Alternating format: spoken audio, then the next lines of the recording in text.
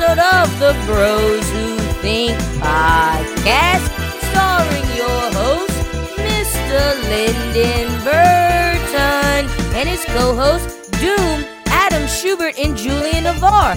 Special guest host today, Chrissa SJE. We got a lot to get into today, fellas. So, Lyndon, whenever you're ready, take it away, my brother. Oh, and everyone out there, please stay safe.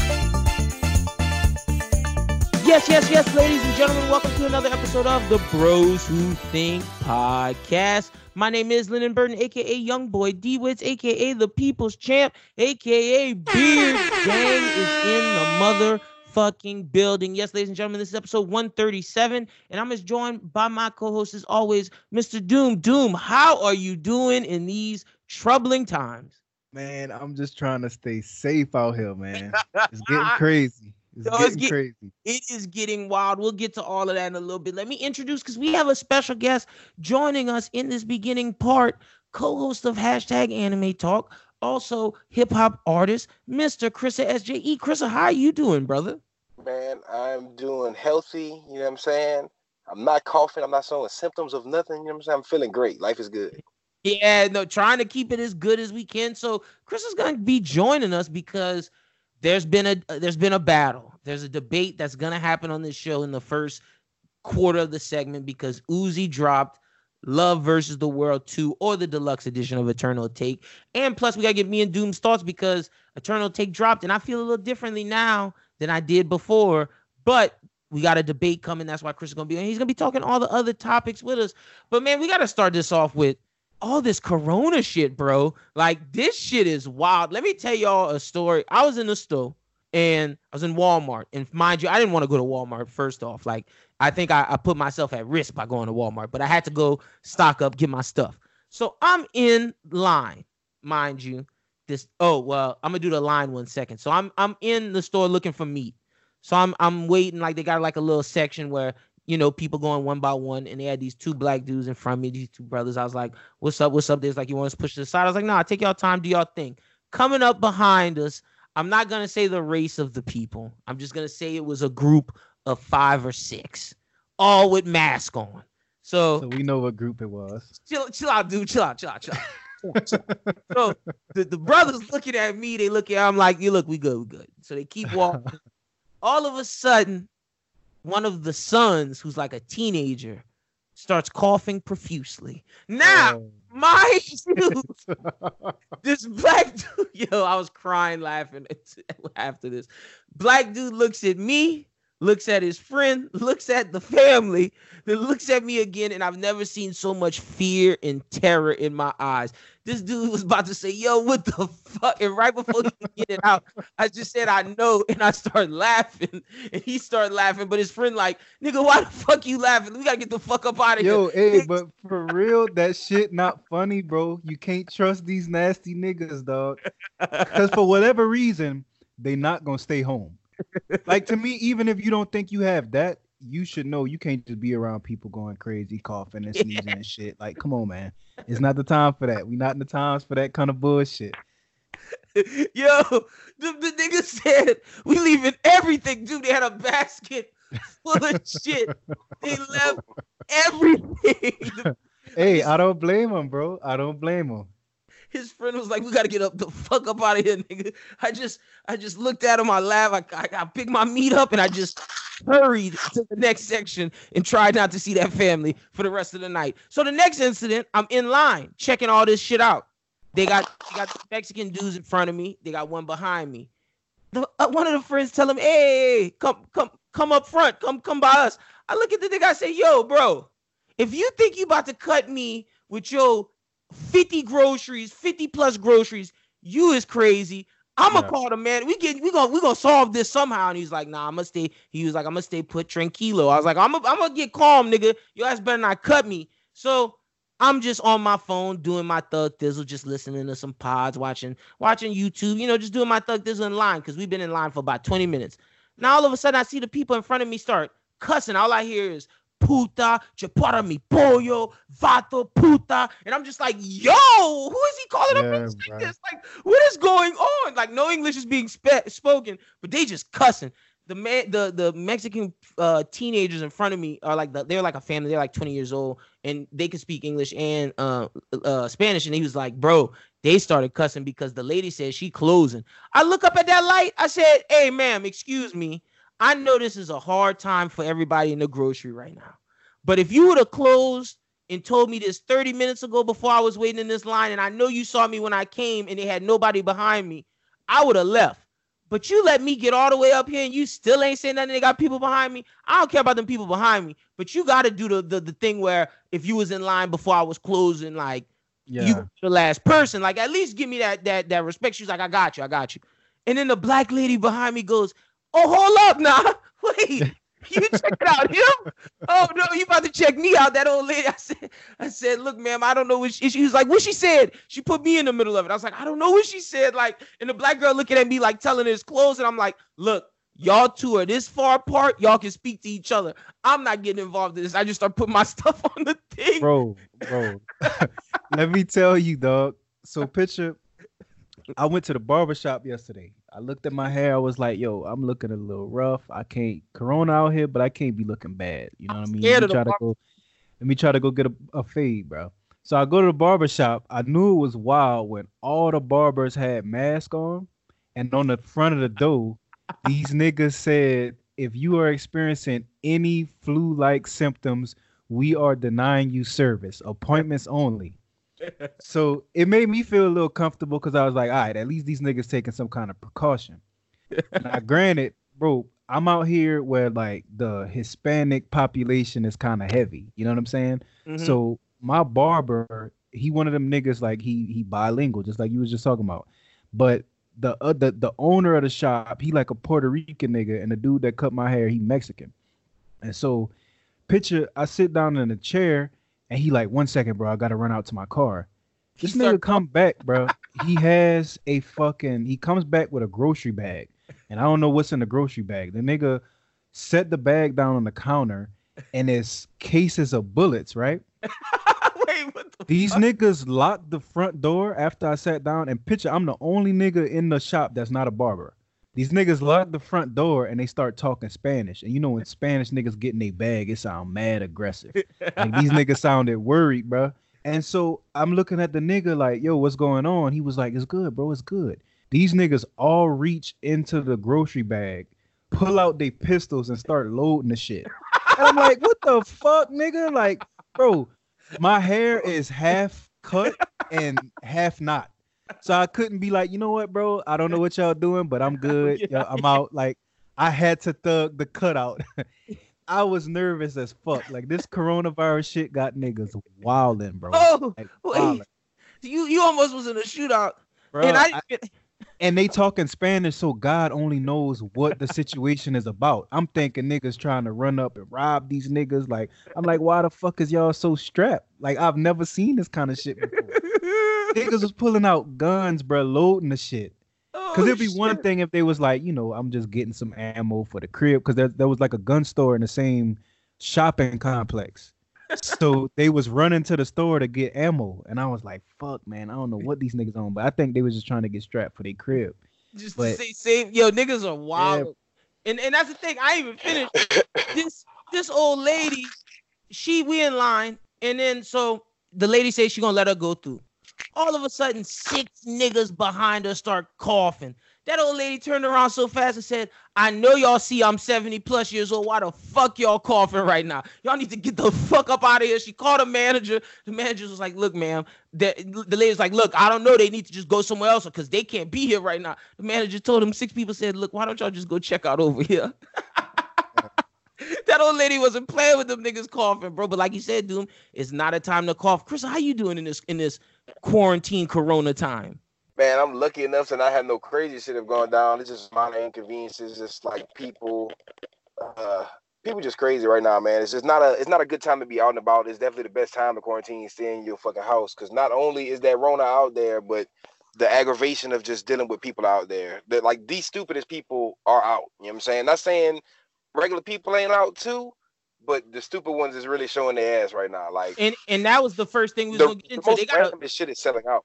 They got a video going around right now about niggas at spring break, and I'm just like, yo, dog. But I knew You know this. how dumb? I knew how bad it was because I kept seeing people on Snapchat or that I know posting they're at the beach, and I'm like, yo, what the fuck are y'all doing? The beach is packed. One of the dudes on the video is like, man, I don't care about Corona. I'm gonna die anyway. I gotta try to have fun. It's spring break, and I'm like, bro, you don't understand that if your grandma died or somebody around you died and you was around them, you gonna feel so bad. Like you gonna feel incredibly bad. Like is it so hard for us to just stay at home? Like I really don't get that. And maybe people are like, oh, because you're an introvert, you stay at your house. But it's just like, bro, I get y'all love to go out, you love to have a good time, but there gotta be a time where you just sit your fucking ass down. Yeah, but people don't think about the greater good of shit. You know what I mean? They only care about how it affect them. You know what I mean? Niggas is like, I'm not about to be bored. Fuck that. I'm out. You know what I mean? And they don't realize that younger people with healthy immune systems and shit, like you can be a carrier of corona, not show any effects and have it. And then I go around my grandma or my grandpa and we just having a conversation, not knowing that I just gave him something that could end his life. You know what I'm saying? And people not thinking like that.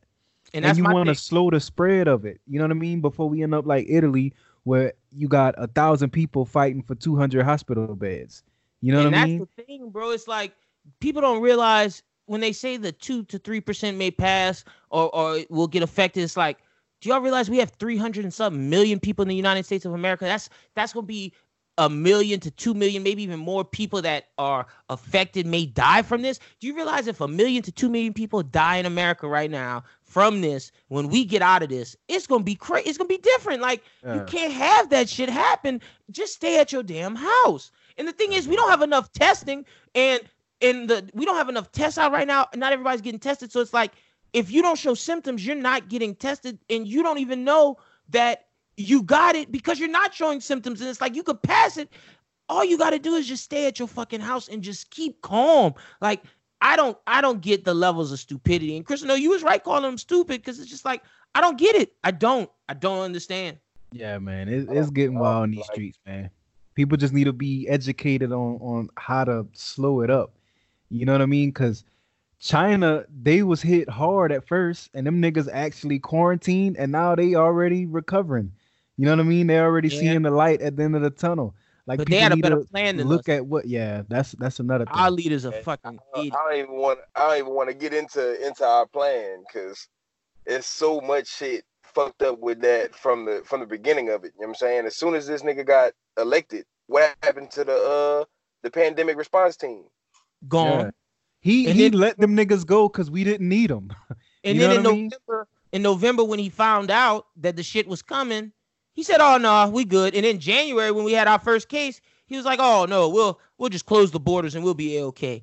Yeah, that might have helped, but nigga, that shit was still here, and it's like so many people aren't getting tested. We don't have the resources, and it's like niggas just gonna be sick and not even know it, and like we don't know what the outcome of this could be.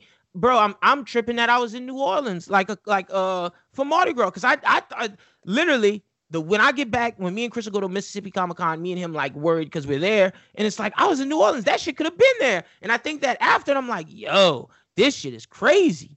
Yeah, bro. Yeah, it's at this point it's everywhere.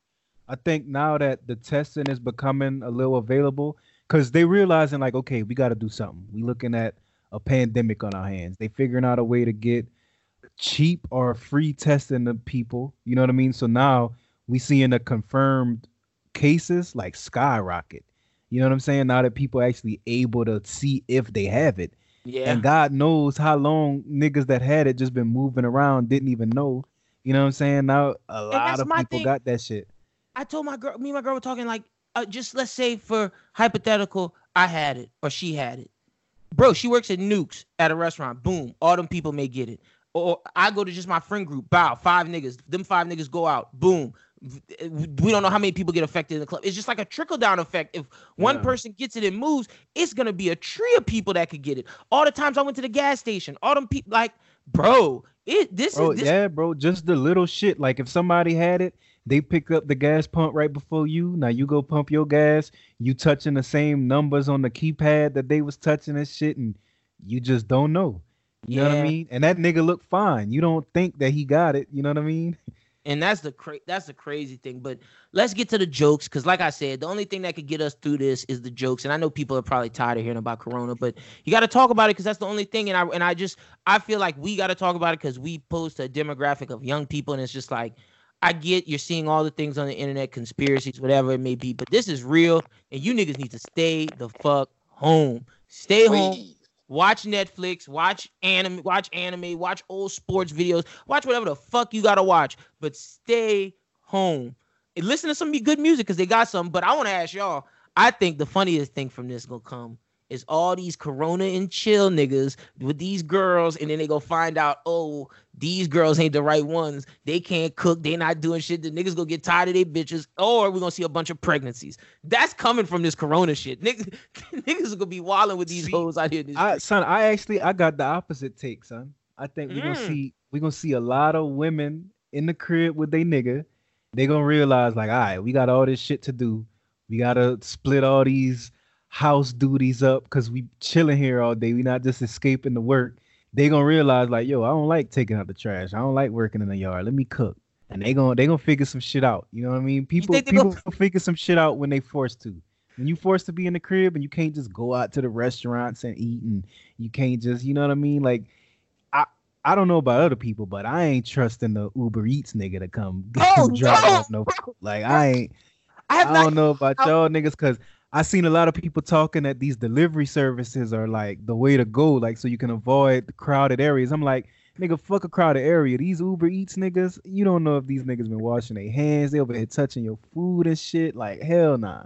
We cooking in the crib, nigga. I'm with the cooking shit as well. Like, low key, I ain't eat out since like last Wednesday, last Tuesday, something like that. Like, I've been eating in the crib every day. But not Doom. See, I'm opposite, because I think it's gonna be like that meme, day 27 in quarantine, and all my girl can make is chicken Alfredo and shrimp Alfredo, and I'm sick of eating that fucking shit. That's a fact. That's a fact.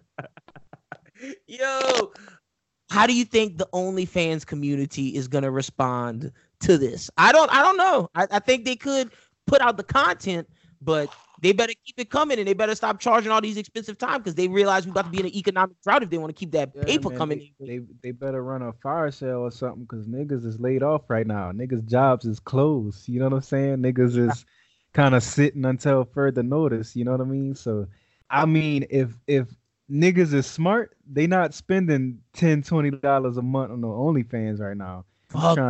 We trying to make it to eat, nigga. Fuck that. Bro, like, all money should be for like food and like life essentials, bro. That's it. We not on the extra wave of like extra shit. The OnlyFans bitches, y'all better take a back seat right now, y'all.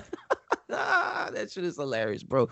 But let's get into the main debate. The reason why we got Chris on the show, before we even start the debate, we setting up the Uzi's album versus Don Toliver's album. I'm gonna start off with Chrissa because we haven't gotten his thoughts on the Uzi album. I'm gonna get his thoughts real quick, and then me and you'll talk about Don Toliver's album, and then we'll get the battle just to show no biases on either side. Chrissa, how do you feel about the Uzi album? Now, see, this is my thing, right? Like, I do love Don Toliver's album. I don't want this to be like a Chrissa hates Don Toliver's album, because I feel like this isn't even like an argument. But I've been seeing the timeline actually had the argument too, because I noticed me and Doom were having an argument. Then I started seeing a lot of people on the timeline say the same thing, but it's because they both dropped it the same day.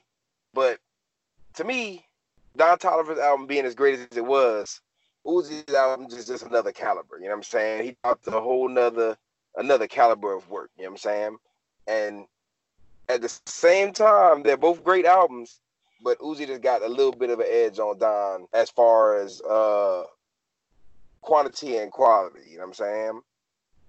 All right. I want you to get into why you feel like that. What aspects of the album made it high caliber?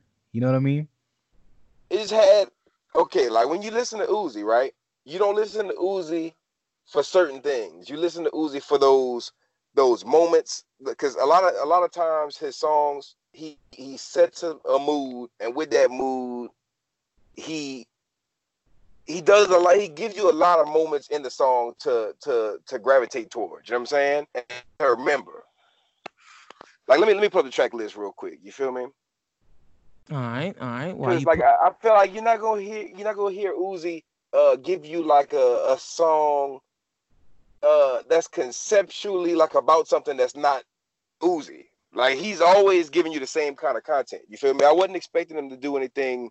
The closest thing to a conceptual song I've ever heard him do was that Dark Queen, the song he did about his mom. But it was just basically a song dedicated to his mom, right? And though I didn't see that song on here, I don't really see that in his catalog as well. You know what I'm saying? But I do see, like, when New Paddock dropped, right? New Paddock, I don't want to say it wasn't lyrical, because to me it was lyrical. But it hit hard on everything you check for when you listen to an Uzi song. When he dropped the little 2-pack, the Sanguine Paradise and That's a Rack, check, everything.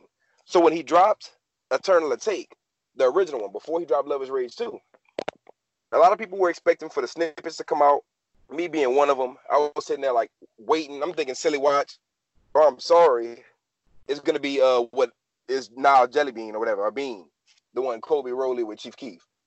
So when I didn't get none of my fucking snippets, I was a little mad. But by the time I got to the end of the album, I wasn't mad because I did feel like I got a bunch of other hits, a bunch more hits. You know what I'm saying? All right, so like, I'm gonna give you a little bit on not even comparing Uzi album, but I'm gonna give you a little bit of what I like about Don album. Go ahead, yeah, So that's what we need. The other side. I think Don's album, and especially you got to keep in mind that this is a debut album. You know what I mean? This is his first project. I think top tier production. Like I can't even name somebody in the game that's in his bag of music, because he's still the young, fun type trap type music. But as far as like beat selection, it's top tier. Like it sounded very Astro World like as far as production. You know what I mean? And then vocally, he's top tier in the game. His lyrics aren't, you know, like you said with Uzi, like he's not the nigga you go to for the craziest wordplay or anything crazy like that. But each song still took you somewhere lyrically. Like you were able to follow the vibe he was trying to set and the mood that he was talking about. You know what I mean? And you put all that together. When I think he's top tier at each of those levels, you got an outstanding album. You know what I mean? And then now when I compare the two, I look at Uzi being what, 4 or 5 projects in, and I look at where other artists, newer artists that have made it to that 4 or 5 albums in, their albums are quality wise light years ahead of what EA was and the deluxe to me. And I say light years confidently, not that the album was trash or that the album was bad. I just think he should have definitely had way more progression, especially with the weight that we had, especially with the upper level snippets that we heard going into it that we didn't get. We didn't get all of them. You know what I mean? So it just left me really disappointed at what I thought Uzi could deliver and what he actually put out. It let me know that there was some laziness on his part. And I can't blame him, because at the end of the day, his numbers tell a story that, like, all right, niggas is supporting it. And I'm all for that. Like, I'm glad that he winning. But I'm saying from a music level, very disappointed. Like, I don't think his album reflected his true potential at this stage of his career. Because I hold him to, I expect growth, just like with any other artist. But for whatever reason, because we love Uzi, the personality so much, I feel like people give him like a free pass to drop just whatever. You know what I mean? And it's nothing that nobody can tell me that when I listen to the Kobe song with Chief Keef, I literally hear you got a producer who's nowhere near top tier. You laid lyrics that was nowhere near top tier. You get the, you know, the repetitive one word hooks being repeated over and over, which is cool. Like, it's set a bop. Like, if we had a party, that shit go off. But outside of that, what is the album giving me? Because with Don, he got party tracks. We can run hold on, let me get the track list up. But he got a joint on there that I know gonna go off in the club. Like as soon as these motherfuckers open back up, the club gonna be spinning this bitch nonstop. You know what I mean? Like he got the ones that can go off in the club, and he got the ones that can, if you just vibing, you in the whip, you just need a soundtrack to ride to. He got that. He got the shit if your girl over, you trying to set that little vibe. He got that. He got everything that you need, and I think it was appropriately named Heaven or Hell. Like he literally give you one or the other. You know what I mean? Like each extreme, he got whatever bag you want. You know what I mean?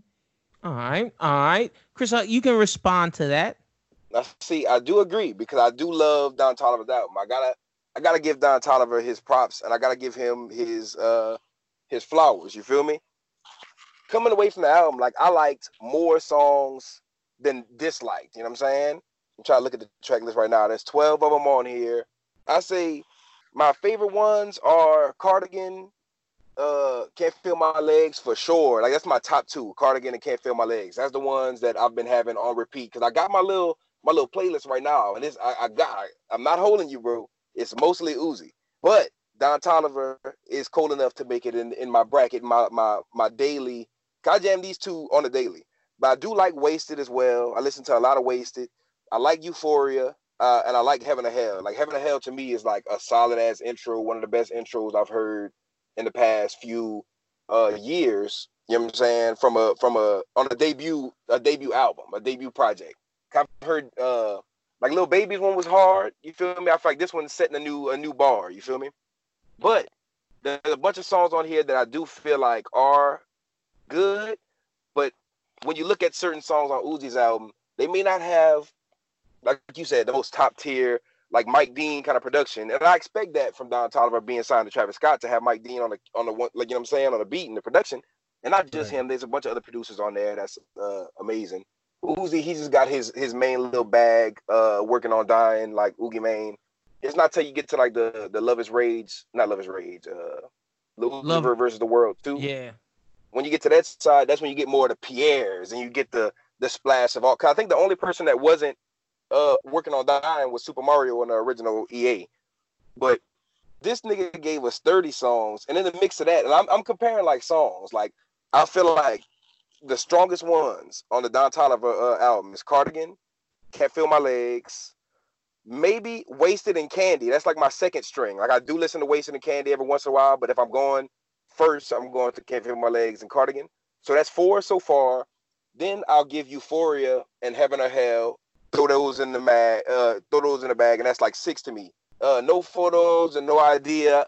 Spaceship with Sheck West Company. I saw a lot of people was feeling those on Twitter, but that's not really. I don't want to say it's not my bag, but I feel like those are cool songs, but they're not strong. The strong but bag like the strong. No 6, Idea right? was his lead single. That was the one that got all the attention on it. No Idea went crazy. I didn't even know this nigga had that as a main single. Cause see, I'm listening to his other singles, one with Offset, cause that one was on the compilation album, right? What was the Travis Scott compilation called? Jag Boys, yeah. Yeah, Jag Boys. Like I feel like they teased one of them, and I feel like that one was the one in rotation. I didn't even know he had the other song. Like, but that was my first time really hearing it on the album, and I just didn't hit super hard for me. Like I understand the bag is cool, you feel me? But I'm more talking about like No Photos. Cause I know a lot of people were just hearing that one for the first time. And speaking on that one, that's not one of my favorite ones either. You feel me? It's like solid, but I feel like it's not as strong as Cardigan. Like Cardigan, I know the words to that bitch by heart. I knew the words to them within like the first 2 days of listening to it. Same thing with like Can't Feel My Legs. Those songs hit hard. They have like a lot of replay value. These other ones I feel like are cool. And it can be argued because to me on the Uzi's album, Pop, You Gotta Move, some of the Baby Pluto songs from the original EA, those are some of my favorites, but I understand why a lot of fans don't. That's not really their favorite Uzi songs, and those could be considered his throwaway bag songs, right? But all I'm saying, because 6 out of 12, that's not bad. Like I remember Nav dropped a comment saying, bro, if I at least got a couple bangers on the album, then it's a good album. And everybody was like, nah, son, you actually got to have a good album, like a bunch of fire songs. He had a great ratio, you feel me, to have like 6 super bangers and the rest of the songs be cool. Because nothing was trash. Like nothing was bad. Everything was great. You feel me? But you know what I'm saying? Like every album got those signature bag songs that everybody's gonna go back to and replay a million times and know by heart, you know what I'm saying? And it's gonna have a bunch of replay value. We might be seeing these songs get played until the fucking summer, you feel me? But with Uzi album, I feel like you just got way more. You know what I'm saying? You did get those few that may not resonate with all fans, but at the same time, you get Myron, you get Yesursky with 21 Savage, you get Moon Relate, you get Come This Way and Trap This Way, and that's two separate bags, but those are both hits in their own right. You got like Money Spread, Get the Guap with Young Thug, Low Main, Baby Pluto, and I'm skipping all the other ones. Like I'm skipping shit like Leaders with Nav and No Auto with Lil Durk, which are still cool songs, but I'm looking at the hit bag. I feel like I already passed up 6. I didn't even get to Celebration Station and Bigger Than Life and I'm Sorry, which are standout songs on the Ye. It's just this nigga gave you 31 songs, and it wasn't 31 songs of mid. He did have a good ratio as well. See, and that's where you lose me though. It's like when we talk about like Uzi, it is mid. It's just not mid for Uzi, and I don't think that should be the excuse. Like, cause I only look at musically. You know what I mean? Like I look at what Don Toliver doing. I feel like if that wasn't mid, we should never even be able to compare a new artist to what Uzi dropped. You know what I'm saying? Because it's like if let's say just hypothetically speaking, if Don Toliver wasn't on Jack Boys, we would never be able to even compare Heaven or Hell to Astroworld. I think even still, like people might mention shit because the producers are the same and you know they on the same team, but it's like those albums are in two separate atmospheres. Like they're not even like they two players playing in different sports. And I feel like Uzi should be in that point where we be like, nigga, this is not even a conversation. Don't even bring Don Toliver's name up with Travis Scott. And we should be like that with Uzi. We should be like, don't even bring Don Toliver's name up with Uzi. And I feel like the fact that we can even sit here and have the debate is saying something about Uzi project. Like he's just musically not like the entire package of it. He's just musically not where he should be at the point in the timeline of his career, in my opinion. Like I think we love him as the social media nigga because Uzi is so entertaining of a nigga just as a nigga, even if he never dropped music. Like nigga, he make little clips of him on the internet of people, fans meeting up with him. He'll give us a viral moment, like the fucking when he walked up to the bus with the school kids. He was like, I don't know. I only been out here for 3 days. I don't know. Like that type of shit. He's just that kind of nigga. He has that going for him. But I'm saying, musically speaking, we should not be able to compare him to any of these new niggas. Because we wouldn't do that with anybody else. All right, dude, let Krista respond. Yeah, go ahead, Krista. And see, this is my thing. I feel like they aren't in the same caliber. Like they're not in the same caliber, but they're not in the same. It's hard to compare them because Uzi has always been in his own lane since the beginning. Like when I listen to EA and Love Is Lil Uzi Vert versus the World 2, the little deluxe edition, and I listen to that on shuffle with Perfect Love Tape and Lil Uzi Vert versus the World, I don't see, and not saying I don't see progression, but I'm saying it all sounds like Uzi. It doesn't sound like he's lacking in any points that he's always hit on. You feel me? When I see Uzi, his new shit, I'm looking at it like a project. I haven't gotten an Uzi album in 3 years, I want to say 2 or 3, right? So when we get this shit, it's not like, because he really hasn't been given a lot of the viral moments, the meme guy moments. The music's actually resonating, you feel me? And I do understand musically, I don't want to say talent-wise, but you know what I'm saying? As of music, a music critic would look at a Don Toliver song and look at the way it's mapped out and look at the way the music is presented. It sounds like something that was actually written. It sounds like something that was actually composed when you look at the instrumental. Whereas you look at Uzi's album and all the beats sound like they were made on FL Studio. All the songs sound like they were freestyled and chopped and spliced to have hooks and shit like that. But that's what we love about Uzi. When we listen to songs like Erase Your Social, that's one of Uzi's more classic bag songs from Perfect Love Tape. That song was clearly, you could tell he just freestyled that song and they made a hook out of it. put different parts of the verse and made a bridge. You know what I'm saying, but he wasn't sitting there like, okay, I'm gonna write this bridge, I'm gonna write this fire hook, I'm gonna write this fire verse. We go put 2 verses. Dude just literally freestyled the whole song. They made 2 verses, a hook, and a bridge out of that. So just to say that Uzi, he's still keeping the same formula, doing that. It would be nice to see him do a more thematic, more Astroworld-esque album where he sits down and he really gets his producers to do like a Tyler the Creator type thing, where he's more orchestral in the production of his album, and he has like this crazy sound behind it. Like there's 6 producers on one song. It would be crazy, but I look at it like how Eminem is one of the best rappers with the bars. Nobody will ever take talent away from Eminem, or like other super lyrical rappers. Nobody's gonna take that from him. You feel me?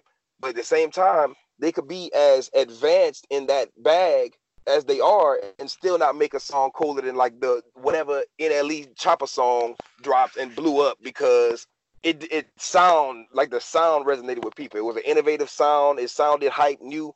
And Uzi's always been with the little melodies and the beats. He's never really switched up his bag as far as that. Maybe once or twice, like when he did some shit with Pharrell and he did the shit with Nicki Minaj, or the little sample.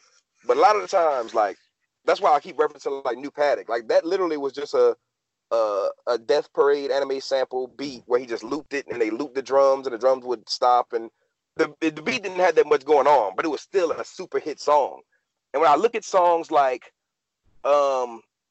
Baby Pluto, like Trap This Way, the beat is very minimal. It's just your basic trap production, you feel me? But it's hitting hard.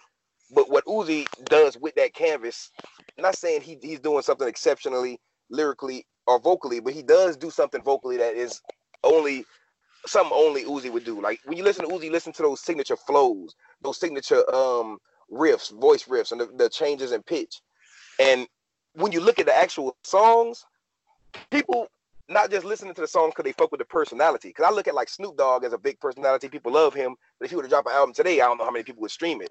And there's people like Lil Pump, who people still be looking at him and shit. He gets a lot of views, and he's a social media guy, but the music's not resonating with people. And I feel like with this, if the music wasn't there, the streams wouldn't be there off of the initial people go and jam it once and not again. I feel like the numbers is matching the actual people that's actually listening to it. The reason why the numbers going up so hard is because people are really repeating these songs over and over. He did give us a big bag of songs, but they got plenty of replay value. Like when I listen to Money Spread, just the flow he does on that hook, I could listen to that back to back to back to back to back. You feel me?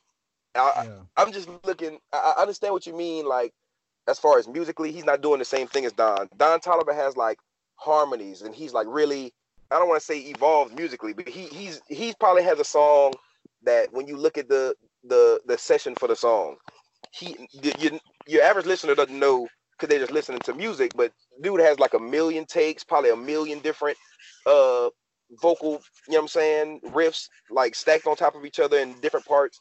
Dude has probably like a 300 take song session in one song. Not saying that's bad, but I'm saying he puts in that time to make that a big thematic orchestral project, and it does reflect it. But at the same time, I look at the lyrical miracle rappers, like they take millions of years to come up with these crazy rhyme schemes and these patterns, and people just the music's not resonating. You know what I'm saying? And I'm not saying Don Toliver's music isn't resonating, because like I said, he got those 6 hard songs that I feel like they're gonna resonate with the people. Maybe even After Party, because I feel like After Party can resonate with the people as well. That's just not my bag. I feel like that beat would have been better for somebody else. But his vocal style didn't blend well with that beat specifically. Other than that, I give him his 6 that I say, like, musically are great, but at the same time can be great to just your average listener who's not musically inclined to like know everything that he's doing, that's gonna listen to a Uzi song and say it's the same quality, not knowing the different amounts of effort put into each project. You know what I'm saying? It's like you listen, and that's a average music listener. Yeah, that's a fire point. Like I really respect that take, because it is a big plus to Uzi that he can reach the level that he is with just this little chop shop kind of formula where I can just grab a beat from this nigga that I know gonna produce the bag that I like, and I can just freestyle whatever and still do 375. You know what I mean? That part is amazing. You know what I mean? And I still like, I don't want my opinion on the album to kind of be taken away from what he did accomplish. What I'm saying is, if he would have put in just a minimal effort, because I really do look at like Love is Rage 2, and I see a top tier, especially when we look at the landscape of other music that was being dropped at the time. Love is Rage 2 was top quality. Like, you couldn't go anywhere to find music in that bag and it be better. I can't say the same about EA. You know what I mean? Like, I feel like there's niggas who make this melodic trap music that are doing it better. Like Roddy Ricch, he had a better album. I think the hits are better, the replayability is better. The appeal that he has to people, he was able to tap into like the female crowd. He got all the girls loving him. You know what I mean? Like, cause I pay attention to all those aspects of the rollout, how you put your videos together. Like, I really just don't feel like the concept of EA wasn't connected with anybody. Like, I don't think anybody's sitting at home thinking like, oh shit, the way Uzi got abducted by aliens on the skits in the album was just mind blowing. You know what I mean? Like that, none of that was appealing. He tried it, but I mean, that wasn't popping more than other niggas that get in that bag. The auto tune, hump type flow, niggas is getting creative with that, making new ways to do that. That's better than what he doing. You know what I mean? In my opinion, like, I just think he's no longer at the top of his bag. We just support it because we support Uzi. That's why I think you remove numbers, and to me, it's like the obvious take that he doesn't have the best album in that bag, especially when niggas like Don come on the scene and has kind of manufactured the bag that he just kind of do effortlessly. Like, cause it's one thing to say like, yeah, I can do this without getting in the studio with a team of writers and all this other shit. But it's like you said, the fan at home, they don't give a fuck about that. Like, they don't even think about that aspect of it. And we can't say that the fact that he just freestyle and put it together so effortlessly mean that we get music at a higher clip. We just waited 3 years for the project. You know what I mean? So that's not a bonus to fans. Like, I'm looking at how is he pleasing the people? You know what I mean? Because he's mastered what he does. You know what I mean? And he's appealing to a certain audience and they loving it. You know what I mean? But I still think he left so much on the table with dropping the album the way he did. And I think he knew that because he dropped the deluxe so quick. I definitely gotta agree with you with a lot of points you just made. Like, there's only a couple points that I would argue with what you just said, you know what I'm saying? But I definitely gotta agree with you on, and this, my personal opinion is that Eternal Take and Love is Rage, cause I'm looking at it as a package deal, because if we're just talking about Eternal Take, it'll be different than if we got Eternal Take and Love is not Love is Rage, Lil Uzi Vert versus the World too. With those, you right, we have been waiting a long time and everything. And if we're talking about Roddy Ricch and his album, that's a whole nother bag. Because to me, that's like that dropped this year, if I'm not mistaken. Yeah, in the last year. To me, that's the hardest song. I mean, not hardest song, hardest album. Because like that front to back album was just gold. So if we compare Roddy Ricch, it would be some whole different shit. But even then, I feel like Uzi's not even in that kind of bag. He's in that lane, but he's more in the lane of like a Cardi, because he considers himself. I remember he made the meme and he was doing a little interview. He's like, I'm what you call a mumble rapper. He like didn't coin the term mumble rapper, but he definitely accepted it openly and was like, nigga, I'm not even with that, all that other shit. You feel me? And he just proven to be God tier with mumble rap. But I feel like people now, not that the mumble rap, his same bag is going harder than him. I just feel like more rappers are taking elements from that bag and making better music with it, or making different music with it. Because like Roddy Ricch, when I listen to his shit, he does melodic rap, but he don't do mumble rap at all. But he has that typical mumble rap beat that just sounds like super, it's going to hit hard like a Uzi song, but he's not going to come on there like Uzi would come on there. Like, if we would actually have a Roddy Ricch song with like featuring Uzi would sauce it up and give you a hard verse, but it would be probably no competition. Like, Roddy Ricch is like, he did that song with Meek Mill. Granted, it was like a Nipsey Hussle tribute, but he just, I fast forward through Meek Mill's part on that song. You know what I'm saying? Just to get to Roddy. So if we arguing that, that's a whole nother. I feel like he's the one of the. I look at him highly like the best of the new generation. You feel me? But I feel like Don Toliver is in that caliber too. You feel me? But I feel like Uzi's he's in the caliber with the Cardis and shit like that. And him and Cardi are neck and neck. But the only people like under him were like people like XXX and Juice WRLD, rest in peace. You know what I'm saying? And just that kind of rapper. Like, you feel me? Like they in the same bag with the Futures and the Young Thugs. And Roddy Ricch and Don Toliver's could be that, but they have way a higher chance of being pop because of just the gap between, like you said, the type of music it is, you know what I'm saying? But at the same time, as far as just I know where you're going with that one. Let me ask y'all some questions. Just to before we get to y'all's final thoughts and everything, and then I'll give my takes. But I want to ask y'all some questions for both sides. So Doom, I want to start off with you and ask you about the point that Krista made, because I think it's a solid point in the sense that Uzi has given quantity. The quality is consistent to an extent to what he has given us always. And we have songs like Myron, Trapped This Way, Baby Pluto, Bust Me, Venetian, Celebration Station. We have these songs that are replay all day, and I can say that myself. I've just been playing that nonstop. Do you feel that Don Toliver, his album as a whole may be better in your opinion, but do you feel he has the hits that can compete with Eternal Atake? Yes and no. And I know that sounds like a fucked up answer, but let me explain that. So I feel like yes, in the sense to where when I listen to both albums, I think sonically, just the way the music is put together, Don Toliver wins. Even if we go track by track, bag for bag, like I think there's not too many tracks on EA I would choose over Heaven or Hell tracks.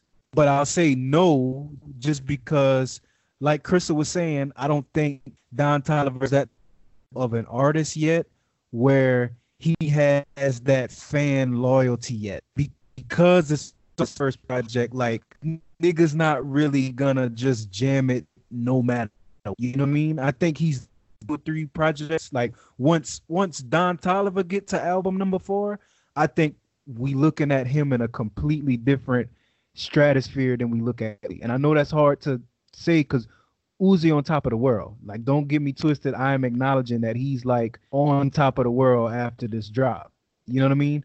But I really do believe that musically, by the time we reach album 4 for Don Toliver, the fan base will be so much larger and so much more loyal if he keep playing his cards right. Because right now he got the best team behind him as far as producers, writers, co-signs with Travis Scott. You know what I mean? Like, Uzi still having trouble with niggas who's not relevant. You know what I mean? Like, to me, if you having trouble with Don Cannon and shit, like, he's not at the top of the music game. We looking at Travis Scott, he at the top. Everything he touched is gold. He even got niggas listening to fucking, what's his name? Dude that made fucking Sheck West. Mo Bamba. He even niggas listening to Sheck West. And Sheck West is not anything special of an artist. I mean, he not super trash, but he definitely not. Nah, we can call a spade a spade. Sheck West doesn't deserve to be in this conversation. Yeah, like he not a nigga we gonna rush to listen to his project, but he got niggas with their eyes on him. Like, I think, at least for me, those things all play a part in when I look at the album releases. You know what I mean? Like, I'm looking at not only at what he accomplished at album number 1, I'm looking at ceiling and can he hit the ceiling? Because when I looked at Lil Uzi versus the World, the first one, you know what I mean? I'm like, yo, this nigga is great. Like, if he keep improving at this clip, we talking about, you know, a top tier artist in a few projects. You know what I mean? And I think with EA, he just took a step back. You know what I mean? Like, he didn't, because to me, like, you can keep him in the box with the Cardis and those type of rappers and only compare him to those kind of niggas. But the way I look at it is like, yo, you gotta compare him to the niggas that's at the top of the game. You know what I'm saying? Like, that's fair. If you talking about potential, and I think that Uzi potential is super high. He just know that he can sell 375 And see, freestyling to these little Wait, Crystal, let me FL ask you a beats. question. Let me ask you a question because it's similar. It's similar to what he's saying, and I wanna because this is something that I need you to answer before we get to y'all's final thoughts, and you can respond to him in this question as well because I think it'll cover both sides. My thing with this is, Chris, I want to ask you with Eternal Atake and Unlove versus the World 2, Lil Uzi versus the World 2, they are undeniable because I agree with you in this. Myron, Trap This Way, Baby Pluto, they're songs that are undeniably good to great songs. My question is, does the fact that there's so many misses, does that deflect or detract at all when you look at the total album? Because I can say, and I can agree with you to this point, that Lil Uzi may have the better songs individually. But if you look at the package, how can you defend the package as a whole with so many misses? now see, this is I gotta get both of y'all with this one. Like with the as far as the misses, right? It does have certain bags that certain people could call misses. Cause like me, and I guess I consider myself to be a Uzi stan, right? You know what I'm saying? So I'm gonna love whatever bag he gives regardless. But that's because when he give us the Baby Pluto bag, I know that bag. Like he just dropped that song, Pikachu, Bulbasaur, Charmander, I'm Mickey, Lima, A$AP, No Fanta. Like the shit he did with 10K. It was on that beat that was the Hit the Whoa beat. So when he dropped that, I'm like, oh, he's back in that bag. And then he actually surpassed his old bag with this album. Like he took that bag and mastered it. But those are a lot of people's least favorite songs. So I do consider those, I want to say maybe 4 or 5 songs to be misses, right? Like Homecoming, Pop, because like to me, that's not a miss. But I can understand how certain people would look at it as a miss, so we can throw that in the bag. But I don't see too other many misses on the album as far as adding both of them in there. They got some that are going to resonate with everybody, but then they got some that can resonate with everybody. You feel me? Like that's how I look at it. Because they got certain people that's going to be like, this is my favorite song, and certain people that's going to be like, that shit is trash. This is the best song, and some people will be like, that's not my favorite song. You know what I'm saying? Because he gave you that many songs where you can kind of pick and choose. It's not like Migos Culture 2 where he just gave you a clusterfuck of songs and there's only a couple good songs in there and the rest of it is like, y'all just gave us buku filler. It's definitely, and this is where I got to agree with Doom. This is why I'm a curve and kind of answer that. Like, as far as Uzi goes, like the turn, you feel me? That I feel like he has potential and he has capability to be like a Roddy Ricch. I understand what you're saying. At album like 4 or 5, whatever we're on right now, he should be at that status. He should be dropping his Astro World. He should be dropping his album that can compete with like a Roddy Ricch album. You feel me? Just because he's 4 years in the game. You feel me? And I will always say he freestyled the fuck out of everything. Like this whole album sounds like he winged it the whole time. I doubt that he wrote. The only thing I could think that he may have written was like, I'm sorry, but the way he sings it, I could tell he freestyled that shit. You know what I'm saying? If he would give us a little bit more effort, I'm not gonna lie, I'll be a lot more pleased as a fan. I feel like I would have would have gotten a lot more. And I will say this, because it put it in the perspective a little bit more for me when you talk about Love is Rage 2, because Love is Rage 2, at that point he had given us Love is Rage 1, Lucy versus the World, and the Perfect Love tape and the project with Gucci Mane. And then he gave us like Love is Rage 1.5 or whatever. And those are all classic signature Uzi bags. But with Love is Rage 2, he gave you that in abundance. But at the same time, he did have those songs on there like Dark Queen, like Neon Guts with Pharrell, like the song with Nicki, like that. He literally, you could tell he put more effort into it than he would usually put into a song. And it was top tier. And in this album did not live up to that aspect of, because like he sounded like he didn't put effort into it. Not saying that in a bad way.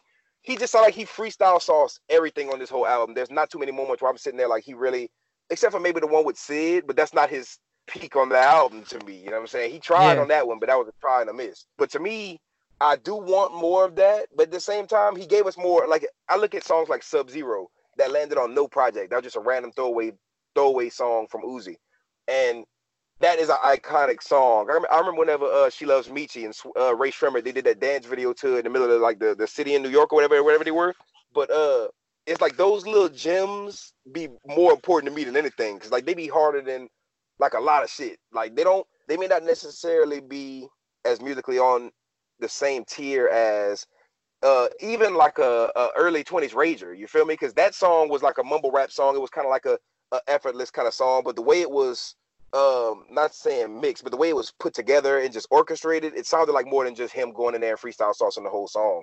And I'm not gonna lie, I do hope he does get in that bag eventually, and I feel like there's still room for that. And he still has a lot of more snippets he didn't drop, and I know he still got more record in him. I know he said he's gonna turn this into 2016 and drop 1 million projects, but for what he gave us, I just look at it as like not saying I'm happy for what I got, even though it wasn't Love Is Rage, because I really love this project. Like, I really love a lot of these songs. I just look at it in a different breath, because I remember I used to listen to songs from Uzi, and some of my favorite bags were some of the most slept on bags. You know what I'm saying? And I feel like he gave us everything we needed with this one, but at the same time, he's not giving us his best foot forward, as far as he could do a lot better if he really just buckled in and tried. I don't know. I really, to be honest with you, don't know what's stopping him. I think he's just still got that cocky ego. I'm a rock star. You can tell with a lot of his bars, they're super arrogant, they're super cocky, they're super I don't give a fuck. He's still on that rock star shit he's always been on. Let me cut you off real quick, Chris, just real quick to pose a question, just because I love where you're going with this. Does that detract from the album? The fact that we can't tell progression, we like the bag he's in, but it's not anything that we haven't seen before, and we know he has it in him to give us something more. Do we detract from the album because of that?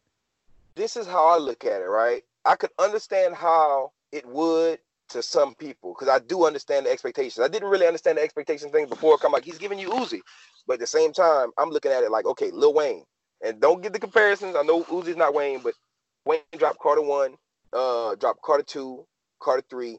I remember whenever he dropped the Carter 1, they had the On the Block skits, right? It was just Carter 1 was a classic album to me, 100%. He dropped Carter 2.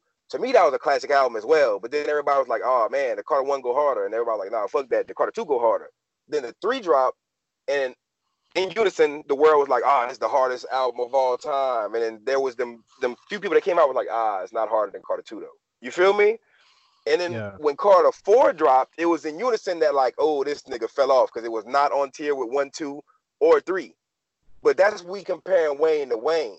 You know what I'm saying? He wasn't outdoing himself on the Carter 4, but the Carter 4 still did have a bunch of gems on it. Like Blunt Blowing was a hard song, especially for a Wayne fan. You know what I'm saying? Yeah, facts. He just didn't deliver on the same scale he had been delivering on.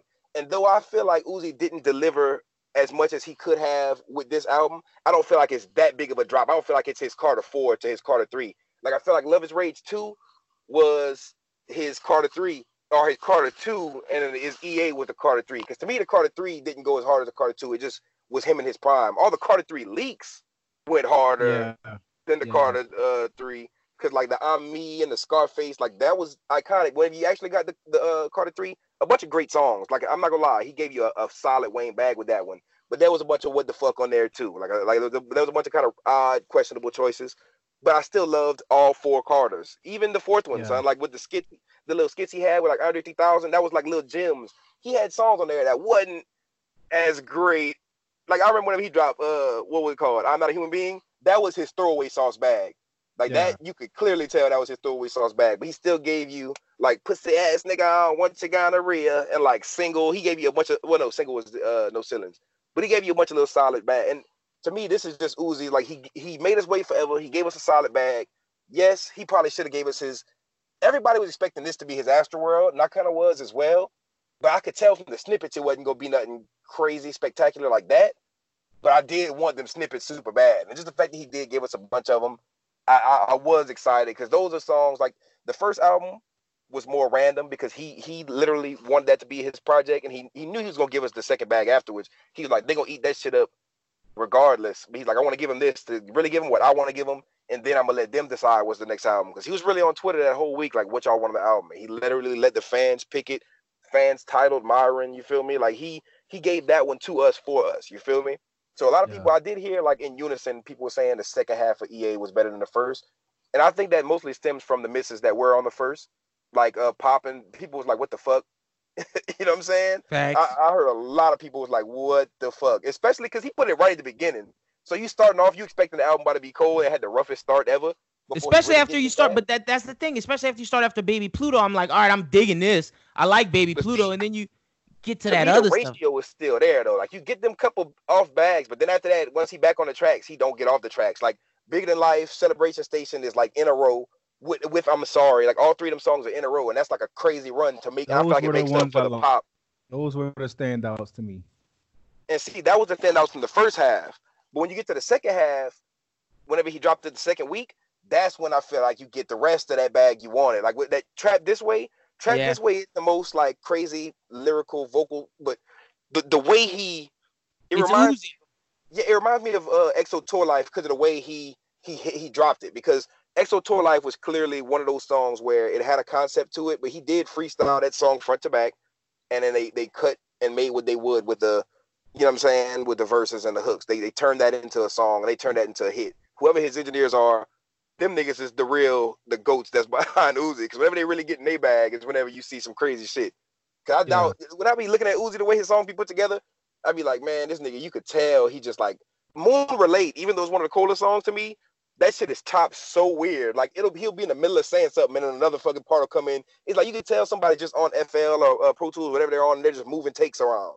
Yeah, you know what I'm saying? They're like that's for sure. A song. But, see, my thing is, and I want to get your opinion on this, not to cut you off. I just want to get your opinion. Like the thing you said about Wayne comparing the Carters, that was a real interesting kind of take on it. I think we watched his rise spanned years, if not a decade, you know what I mean, over a decade. And it wasn't until late in his career where he started to have those moments where you like, is he still Wayne? Is he still adapting to the game? I just think for Uzi, for him to have his I'm not a human being so early, it takes away, to me, his ability to like adapt to the temperature of the game.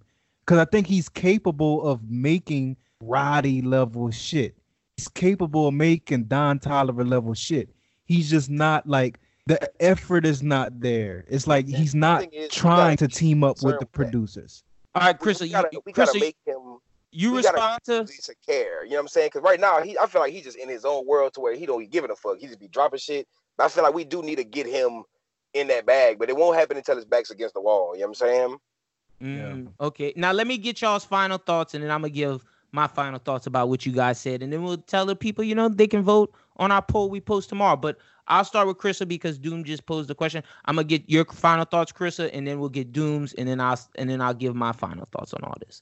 Well, my final thoughts on like the Don Toliver album, cause I really want to give him his props. Like, great, it was like an amazing album. As far as debut album, that's one of the hardest debut albums I heard in a long time. There's a lot of people who, you got to give them a couple albums before they get this good. This guy really just dropped his first album, and it's like, it's one of the best of, it's like one of the best albums of this quarter of the year. You feel me? If not top 3, you feel me? Because Lil Baby just dropped his album. And when that dropped, I was like, this is spectacular. But right after that, you get the new Uzi, you get the new Don Toliver. And I'm listening to Rich the Kid's album. I'm listening to Blueface's album. None of these motherfuckers are even in the same tier. You know what I'm saying? So I will say that Don Toliver, like this nigga, he's a big boy in the game right now. And like to say he's so fresh in the game, like his second year, I think he's on track to be like, whenever we get to Don Toliver album 4, maybe even album 2 or 3, I feel like this will look more like an EP. And the next one, I feel like whenever we get Don Toliver's version of Astroworld, not saying that just because he signed to Travis Scott, but just because of when you see him make his big, because this is him just getting his mark. You know what I mean? This when is he gets his real project. album. He don't even have to me before this. So like, I feel like we're going to see him really progress, because he's the type of artist that he has to progress. You know what I'm saying? He's not the one that's going to stay stagnant. You feel me? Like Gunna's been doing not to shit on Gunna. I love Gunna. His new single is amazing. That what's it called? Skywell or something? Sky something. But he doesn't really. You're not gonna see Gunna progress too much. You're just gonna see Gunna do what he do, and he gonna catch him a hit every once in a while, because his lottery version of making songs, it works for him. He hit every once in a while.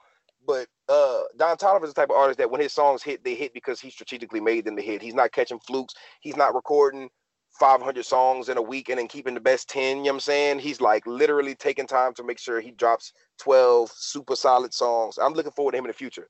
And with Uzi as well, I do hope we get some crazier bag from Uzi soon.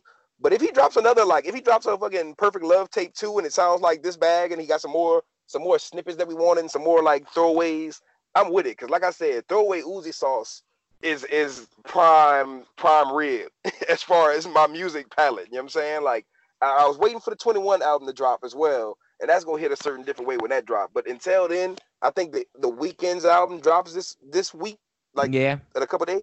But other than that, I'm gonna be jamming the Weeknd album, but I'm still gonna be coming back to this Uzi album. And eventually I'm gonna wear out the Don Toliver album. I don't think it's anytime soon because his songs are still in my rotation. But when I do, I imagine I'm gonna be in a different bag on EA just because there's so much shit. Like right now, I'm on the EA bag that's not even Uzi, or I was like the whole Yesurski with 21 Savage, because I really wasn't fucking with that song at first. Cause I'm like, man, damn it, Uzi, you only gave us a little bit of Uzi. I wanted like a big Uzi song with a 21 verse. You gave us a 21 Savage song featuring Uzi.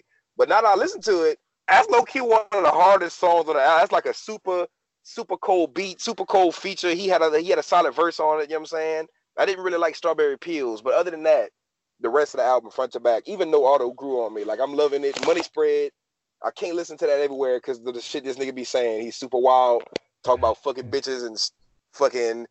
She said, Uzi, can you eat me out? I said, no, I could beat it out. I'm like, man, I can listen. I was listening to that shit in Walmart while I was Corona shopping, you know what I'm saying? Ducking the Corona. Customers was like, what are you listening to?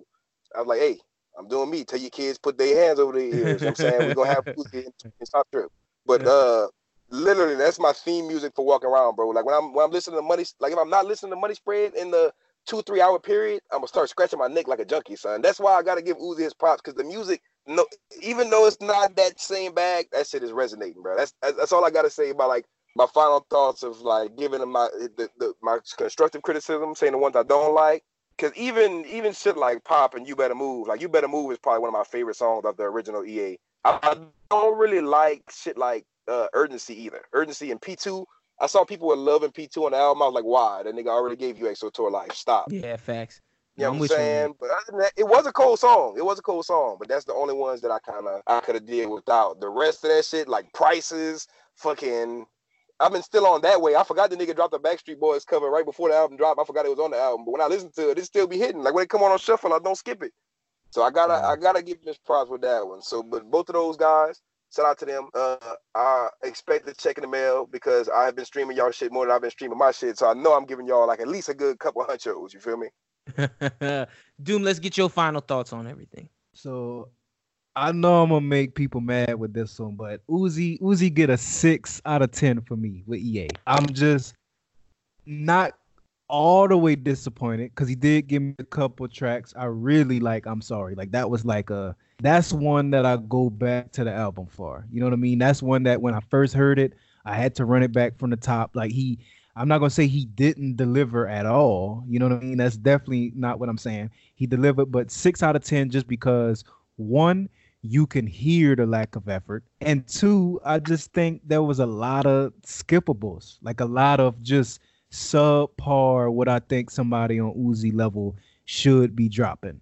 You know what I mean? And then you look at somebody like Don Toliver, he dropped, and I give him a strong 8.5. Like that was literally like there's not too many complaint points with that album. Like I feel like it was well rounded, it was well put together.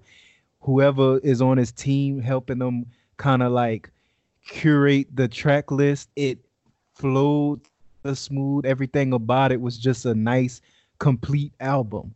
You know what I mean? And I think the level of music that he dropped on his first project really says a lot about where he's going.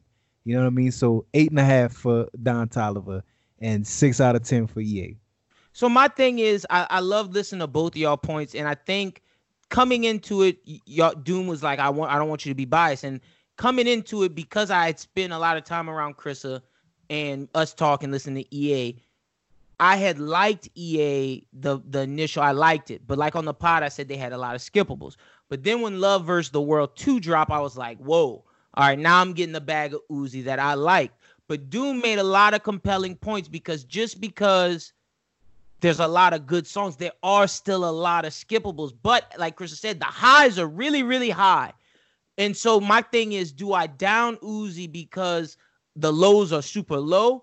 Or do I give it up for Don because the consistency throughout, I'm getting a consistent level of maybe not super highs like Uzi, but I'm not getting super lows. And I'm not gonna say I'm getting mids. I'm gonna say I'm getting above averages because Don's album's great. I think the way I go with this is Eternal Atake may have more of my favorites, or the deluxe Love vs. the World 2 with everything may have more of my favorite songs, but in terms of a better album completion wise, I may have to go with Don Toliver. So I like some of the Uzi songs more, but in terms of a whole project, front to back, creation in it, and I like Doom's point about effort because it is true. In Don's shit, you can hear the effort. In Uzi shit, I don't know how. Like, look, I'm not gonna hate on him. I'm not mad at it because I get down to it. That Trap This Way is my shit. I've listened to that song. Like Chris said, I've been giving this nigga money because I have streamed the fuck out of this. My girl is like, can you stop playing Lil Uzi? And it's like, those highs are so high, but the lows are really low. So that's where I fall on it. I think Lil Uzi Vert has the better songs, but I must say Don Toliver has the better album. I like this debate, man. Next time you two get another debate going, or if any of us get one, we could bring this back because I like this little segment we got on the pod. Before we get to stuff going on in the media and all these other people, I want to just jump to the 90s R&B bracket real quick. We going because there's a bracket going around of the best male R&B groups, and we wanted to give our take on it. So let me give you the left side. So the left side is Boyz II Men versus New Edition round 1. Mint Condition versus High Five round 1. Silk versus H-Town. Blackstreet versus Guy. I'm going to start this off. Look, and we're going to go from the top, and I'm going to say the one we're going Boyz II Men New Edition first. Look, man, Boyz II Men is great. All them songs are fire. But I was listening through this to get ready for this, and Boyz II Men, to me, got a lot of sad songs. Even when they happy trying to make love, that shit still sounds sad. And New Edition gave me Bobby Brown doing all the craziest shit, gave me some of them hits. I got to go New Edition over Boyz II Men. And I know that's crazy, but them songs are just happier. And like and they got their sad songs. But Boyz II Men just got so many sad songs, man. Doom, where you going first round? Man, I'm gonna say this. Let's cut the bullshit and say it how it is. Boyz II Men was super commercial. Their music was soft and polished and all this shit.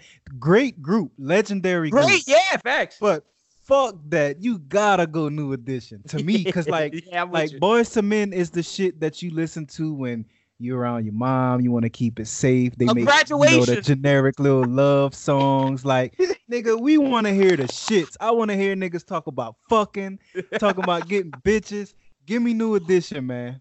That's where I'm going. New Edition. I'm with you, Chris. Are you going opposite with us? Man, I was gonna say Boyz II Men, and then y'all niggas put up with the New Edition. I was like, okay, I feel y'all, man. But New Edition was my bag. I guess it's because I listened to them when I was younger. That was the bag you listen to around your moms and shit. I think I got my first Boyz II Men CD from like my godmothers and shit like that. But that was my bag when I was younger. Boyz II Men was my niggas. You know what I'm saying? But I ain't gonna lie, New Edition, they did keep it raw. You know what I'm saying? Yeah. So look, if you going with Boyz II Men, go with Boyz II Men. I ain't hate it. I'm gonna go with Boyz II Men. You know what I'm saying? Just because that's my bag growing up. You feel me? I feel you. The next one, I'm going Mint Condition over High Five because like High Five don't have no bangers like Pretty Brown Eyes. I don't know who the fuck is High Five. High Five don't have no on. That gotta be a one-hit wonder. What's their one hit, son? Because I don't know who the fuck that is. Why are they even relevant? I'll tell you in a second. I'm definitely going Mint Condition for the same reasons. Yeah, I'm going Mint. Oh, High Five got the Kissing Game. Ooh, shit. That's a hard Hold song, on, bro. And they made that. I like the way. Yeah, I like. She playing with the Kissing Game. Yeah, no, that's that's a banger. That's a fucking banger, my nigga. You make me think playing the Kissing Game. Yeah, that's that song. But they have bad marketing. But look, Mint Condition got You're Breaking My Heart. Yo, that's my I'm going Mint Condition, even though that High Five song is hard. Yeah, we gotta go Mint Condition. I'm agreeing. We 2 for 2. All right, Chris, are you Mint Condition as well? Or you going High Five with the Kissing Game? I'm going High Five with the Kissing Game, son. I can't hate him. even is. But that, hey, they had the other song too. That like some of them niggas was making hits, some hits. I never could. That's one of the ones I could never put a name to the fucking face kind of thing. Like I couldn't put a name to the song, but that, hey, them songs were undeniably hard. Them old niggas got them hits, bro. Because High Five might be the oldest group that we got on this list. All right, next up we got Silk versus H-Town. And for those who don't know who H-Town is, H-Town made the Knocking Boots, Emotion. Like, hold on, let me play a little bit of the H-Town. I'm under Making Good Love, Knocking Boots. Man, that's a banger. That's tough, man. Silk got the fucking meeting in the bedroom. No. Let me tell you why niggas gotta go. And I ain't gonna hate if niggas go H-Town, but I look at these R&B niggas, it's like, yo, when you got that girl to your crib and you trying to take it to let her know what kind of energy you on, you know what I mean? You need the R&B nigga to drive the point home for you. Facts. These niggas Silk, as soon as you press play on these motherfuckers, these niggas hopped on the mic talking about, freak me, baby. I'm rolling with these niggas, bro. Give me these niggas. Silk is they win the bracket. I need that. No, I'm with you with that shit. Because wait, the other thing, the meeting in my there's a meeting in my bedroom. Nah, them niggas got like when I put that shit on. Harmonies, nigga. My girl know we meeting in the bedroom tonight. That is a fact. Them niggas was not playing no games. They was getting to the shits. Dude, they was driving the point home, bro. Yo, that shit dude said freak me, baby. As soon as you press play, the beat ain't even come on yet. It's just a nigga acapella. Freak me, baby. Yeah, I'm going with Silk. Straight to it, bro. I'm going go with Silk. Oh, yeah, I'm going on Silk, bro. For sure. Look, the next one is hard, but like I'm not even clowning because Charlie Wilson remade all the Guy songs damn near. I'm going with Blackstreet over Guy, bro. Blackstreet got them hits with Teddy Riley. Blackstreet got that one song that's my fucking shit. Hold on, let me pull up Blackstreet. Wow, Blackstreet got the fucking No Diggity. But then they got the Don't Leave Me. That Don't Leave Me song is crazy. Yeah, bro. Nah, that's my shit. Oh man, yeah, I'm going Blackstreet. I'm going Blackstreet over Guy. Yeah, Blackstreet is them boys, bro. That's another one I grew up on because my godmother, son. Blackstreet is them fucking boys, bro. Too much hits. All right, so I got New Edition versus Mint Condition. Doom got New Edition versus Mint Condition. Chrissa got Boyz II Men versus High Five. I got Silk versus Blackstreet. Doom got Silk versus Blackstreet. Chrissa got Silk versus Blackstreet. And that's the second round. We're going to go over to the right side. All right, first one. I wish they wouldn't have put Tony against Jodeci because I would have put Tony against some of these other niggas. But because you're going against Jodeci, that's look, bro. Jodeci is R&B. Like I'm not going to even. Yeah. There's no need to beat around the bush. I understand. Tony made this show anniversary. They make family reunion type music, and I'm not playing none of that shit in the bed. Jodeci, nigga, you is clown. You gotta go Jodeci. This whole right side of the bracket is one-sided. Just looking at it. Ooh, yeah, I feel like we're gonna have a debate come to the end, but. Right as of now, yeah, I'm with you on this. I'm going Jodeci. Doom going Jodeci. Chrissa, who you going with? Man, I want to go with Tony so bad just because they made that song that whatever you want. Like that song, bro. That one get the bitches Sunday that get them, it make them feel some kind of way. You know what I'm saying? But that song hit. But other than that, when you talk Jagged Edge, the scale tip over. You know what I'm saying? Like.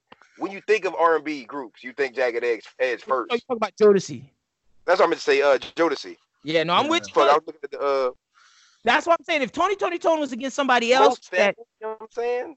If you put Tony against someone else with that, It Never Rains in Southern California, and then that Whatever You Want, they could pass on. But because they Jodeci. It's just a bad first match. It's like playing Duke versus like one of them. Yeah, that's a fact. So yeah. That's a fact. Jodeci is Kentucky. And they literally, like, Chrissa made a good point. I think if you ask any random real nigga, just be like, hey, name me one 90s R&B group. 9 out of 10 niggas gonna say Jodeci. I really believe that. 9 out of 10 niggas gonna say I think it's between Jodeci and Boyz II Men and New Edition. That's the three you're gonna get. Yep. This how how you know Jodeci is the boy, son. How many times Drake sampled Tony? No, Jodeci. a lot. Game over.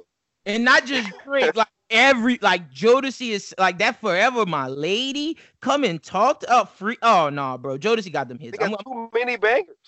And the thing is, people don't even be talking about Jodeci's B cuts, but them B cuts on them albums, like the Forever My Lady album with the B cuts. Oh my goodness, Jodeci is freaking amazing. All right, let's get the Puffs Group 112 with Slim or After 7. Now, I'm gonna be honest with y'all. I did not know who After 7 was before I was researching this. I was like, who the hell is these niggas? But they made Ready or Not. They made Running Out. Ready or Not. This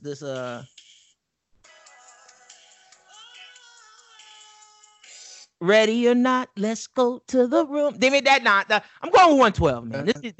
That's a banger. We gotta go 112. Peaches and Cream alone wins.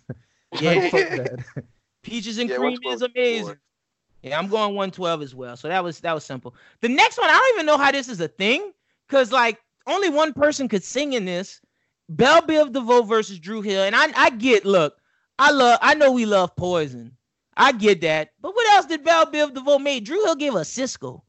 I'm going Dru Hill. Like Dru Hill gave us Cisco, which thus gives us Thong Song. I gotta go with Dru Hill.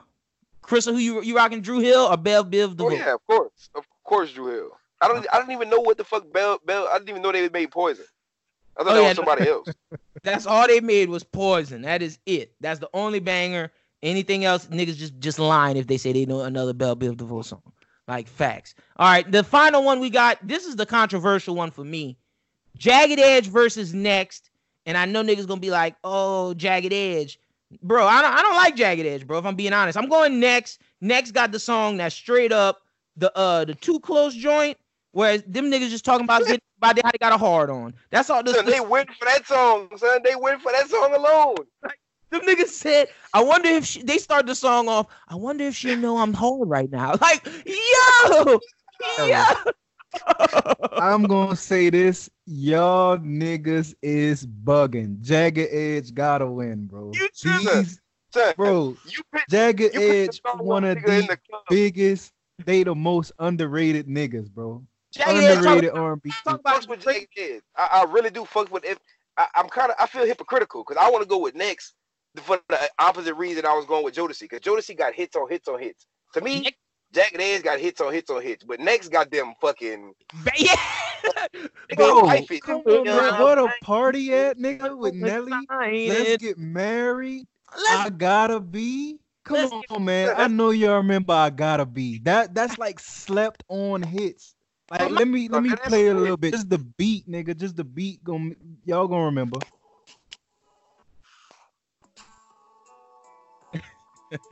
Come on, man. Y'all telling me that's not a banger?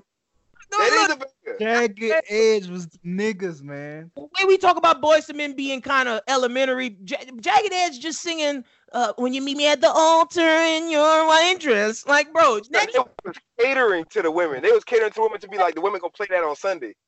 Next is for niggas like, even we're grinding. That was a hit. I can't even hold y'all. That was a hit. That's a necessary song for the niggas, bro. And then making them songs that make the girls like feel like, man, I feel special after listening to this. Next was making them songs like, we about to fuck and it is what it is. Bitch, my dick is hard. It's on go. Let's go. Get it poppin'. Next Wifey joint? Like, I know y'all remember Wifey. My wifey. So that was a hit. They play that bitch every day. That's my wifey. Nah, that's my shit, bro. I'm rocking Next, man. That's two strong songs, but that's Jagged Edge do got a lot more, but that's too. If the R&B game didn't have two songs, I'm not against rolling Next. That y'all made y'all case. I'm not against going Next. That they got some bangers. I'm rocking Next, man. So everybody going Next on this one. All right, let's go to the other side. So we got Jodeci versus 112 in the second round. Dru Hill versus Next. All right, so now we in the back to the second round on the left side. Boyz II Men versus New Edition. Well, Chris got Boyz II Men. New Edition for me versus Mint Condition. That's the same thing with Doom. I'm going New Edition, man. There's no point like us. Like Mint Condition only got one. Like, yeah. So the we question, gotta go through this. the question is for Krista: who do you put, Boys to Men or High Five? Does the kissing game beat out End of the Road? Boys to Men, man. They're making it past, son. The kissing game was hard, but it's Boys to Men, bro. I gotta keep going with my boys.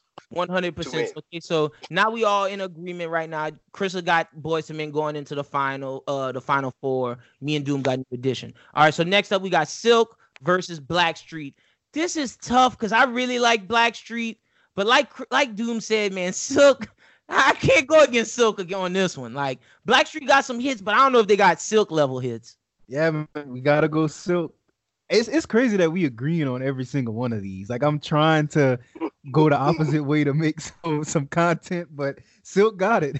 Silk got that shit. I love the Blackstreet No Diggity and Don't Leave Me, but like you said, when that nigga, before the beat come on, you sold me, dude, with the Freak Me, baby. Like, no, bro. That's a smash, bro. That's a fucking smash.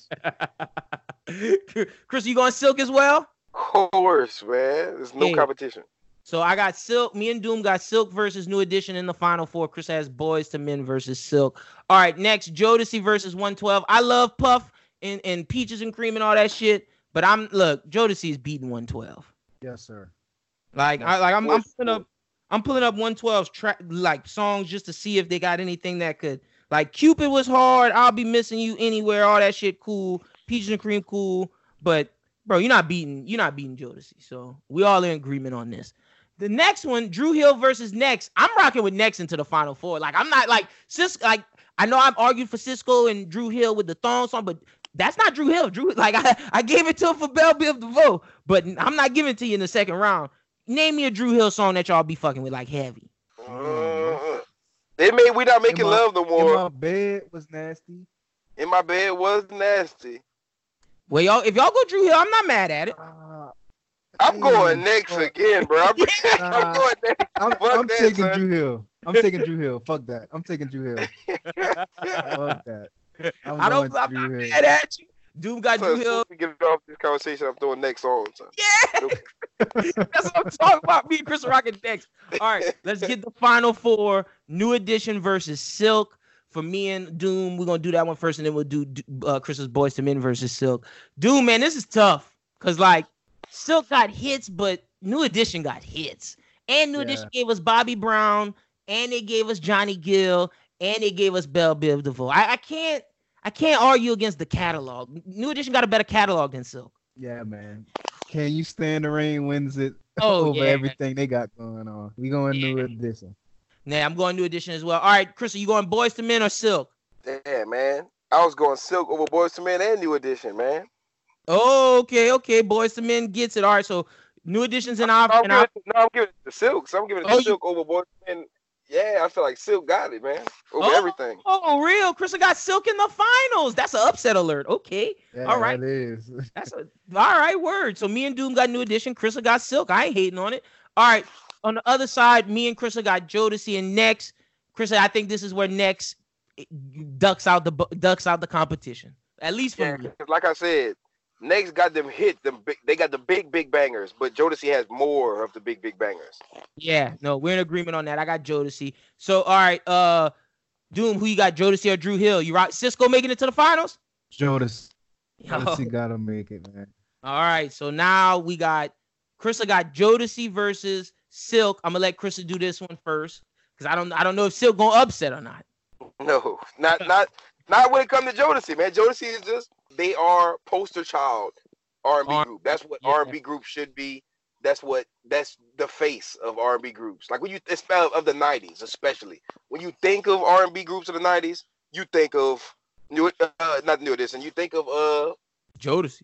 Yeah, Jodeci. I was looking at a list of New Edition songs, but just to try to see, I'm trying to think about if they would compete. Because to me, even against New Edition, Jodeci is just the boys. You know what I'm saying? And that's the conversation me and Doom gotta have right now. Doom, how you rocking with this? Because I'm looking at New Edition's thing. They got Can You Stand the Rain? If It Is in Love. I'm not counting Candy Girl because that's them as children. Yeah. I don't know if I can count Mr. Telephone Man because that's them as kids. Now see, a lot of their biggest hits was in the 80s. And that's what I'm looking at right now. They was kind of expanding into other shit. You feel me? Yeah, look, as great as New Edition was, I don't know if I can give it to them over Jodeci. Oh man. Yeah, I gotta go Jodeci. I really was trying to go the opposite way just so to have a arguing opinion, but I gotta go Jodeci, man. I have to go Jodeci. Them Yeah, niggas is just too cold, bro. So once them niggas got on drugs, it was over with. But them niggas was making some fire music before then, Yeah, bro. it was. Jodeci is wild, and they gave us Casey and JoJo. So we got all of us got Jodeci winning, not that hard. But hey, look, next big banger in me and Chris's line, Silk. We all love them. Blackstreet, Drew Hill. Y'all go check out some of these '90s R&B groups and let us know who you think is the best male '90s R&B group. We should do '90s male R&B singers next, solos. We'll probably do that next because I like this little thing as well. All right, Chris and Doom, I want to get both y'all opinions on this. We're going to start off with some media shit, and then we'll finish off with the Joe Budden topic with J-Elect, because that's relevant to Louisiana niggas, because I see a lot of Louisiana niggas defending J-Elect, and I don't know if I'm standing with them niggas on that. But Charlemagne is said, this was in Variety, this was in the Hollywood Reporter, Charlemagne, if his is looking to re-up his contract, but it said that he's going to leave the Breakfast Club. How do we feel about that? To me, this is crazy, but I'll say this. Ever since the Angela Yee situation, the Breakfast Club has not felt the same. So I get it if Charlemagne leaves by himself. He can get into TV. He can get into his own, making his own content. Him and Andrew Schultz always talk about that. Doom, you're a big fan of Flagrant 2 and everything they do over there. I think Charlemagne will end up leaving. And I think it's a great move for him. You know, yeah. Like I look at it like this. So with people, and granted, we all know that the Breakfast Club is where we grew to love Charlemagne. But I look at the shit that he do outside of the Breakfast Club, and if everything you doing is bigger than what you doing at the Breakfast Club, which is under another company, iHeart, why wouldn't you want to have your own venture, something that you have ownership over? You know what I mean? You can control what content is going out. You can control, and bro, I listen to a lot of Brilliant Idiots with Charlemagne and Andrew Schultz, and a lot of, like, I think Charlemagne dropped some of his grievances with the Breakfast Club just on accident. Like, he'll just be talking and not realizing that he kind of speaking on a separate situation. But I think a lot of it is he don't like how I goes about putting together the Breakfast Club. And then I think it started some beef between the people on Breakfast Club when they feel like Charlemagne is the Beyonce of the group. Like, nobody like it when one person is outshining the rest. When they started off as three equals, you know what I mean? Yeah. Like, Charlemagne was just some nigga that worked at a radio station. And then he grew into, like, at least for our culture, I can't think of a bigger media personality. Like, and I love Joe Budden, but I don't think Joe Budden even on his level. You know what I mean? Like, Charlemagne has reached the top media nigga for our culture. You know what I mean? I would never argue that, because Charlemagne has sat with presidential candidates. Like, the Breakfast Club, when you look at when they first started, it could be argued that DJ Envy was the biggest one. And then this guy from South Carolina comes in and just starts changing shit up, changing the game, and he becomes Charlemagne the God. And it's like, without Charlemagne, them interviews don't hit like talking about. Like, that's a fact. DJ Envy and Angela Yee ask the most bland questions every time. And that's no disrespect to them, because I respect them and everything. They put a decade of being the best show, the top radio show, the best place to get hip-hop content. Without them, I don't know if hip-hop content gets as big as it does. They play a very crucial part in it, but Charlemagne plays a very, very crucial part. And I think at first leaving may be weird, but for him, I think he'll succeed elsewhere. But it could be argued that besides Brilliant Idiots, a lot of his MTV shows didn't work, but maybe he grew, and doing all this stuff with the Breakfast Club, we can see from his YouTube content, he's grown and maybe learned from those mistakes. Chris, how you feel about Charlemagne leaving the Breakfast Club? Man, I feel devastated, because no more Charlemagne on the Breakfast Club means I'm not gonna be watching the Breakfast Club no more. So Facts, no, Charlemagne is the Beyonce of that group. Like, I fucks with DJ Envy, I fucks with Angela Yee, but I fucks with them as sidekicks to Charlemagne. Like, I'm not about to watch no fucking break. Like whenever like Charlamagne was absent a couple times. Like I know whenever they did interviews and Charlamagne was like, "Hey, I gotta up and leave," and they was like, "Oh, it's all good, brother. Go get your money." He would get out there. I'd be like, "Turn the interview off. It's done." Yeah. The fuck I'm listening to DJ interview everybody. The thing is, Charlamagne, like you said, he may have not won with the MTV shit, but at the same time, he doesn't need to rely on anybody's content. But he could make his own content. I love when he teams up with Joe Budden and they do their tag team content. They make a great duo. I feel like if they would ever have their own show with just them two, it would be perfect. You feel me? And let me speculate. Charlamagne don't even need Joe. Let me speculate because I think this might happen. State of the Culture, no matter, because Chrissy, you watch it. I used to watch it. Doom, I don't know if you watch it now. I watch it all the time. Time to drop, I watch it. I think State of the Culture is Joe Budden's weakest thing. His pod and his pull-ups are what is making his name. I think State of the Culture is weak. And I think Joe might not like dealing with how Revolt does things. And I think I wouldn't be surprised if State of the Culture, once they finish out this deal, is done. And we see a Joe Budden and Charlamagne show. That would be amazing, bro. For the fans, that would be amazing. But I do feel like there is some hidden tension between Joe and Charlamagne, so I don't know if they go into a joint venture together. Joe got the type of ego to where he wouldn't even do that shit with Charlamagne because Charlamagne is the bigger, like, not to shit on Joe because Joe has built a lot, but Joe's not Charlamagne yet. Like, Charlamagne has worked hard to get where he is, deserve everything he's got. This nigga has 2 books under his belt, if not more than that. I just know 2. I be seeing him all the time on the Breakfast Club behind him. He got 2. But the thing is, like, Charlamagne is like next level with that shit to where like he doesn't need the Breakfast Club, he doesn't need Joe. Joe would need Charlamagne before, you know what I'm saying, vice versa. Not to say either one of them are thinking like that, but it will be great to see them do some collab content together. But Joe got ego issue, like just the way he was with the act situation, you know what I'm saying? Joe put himself on such a high caliber. Like, Joe is perfect for the Joe Budden podcast.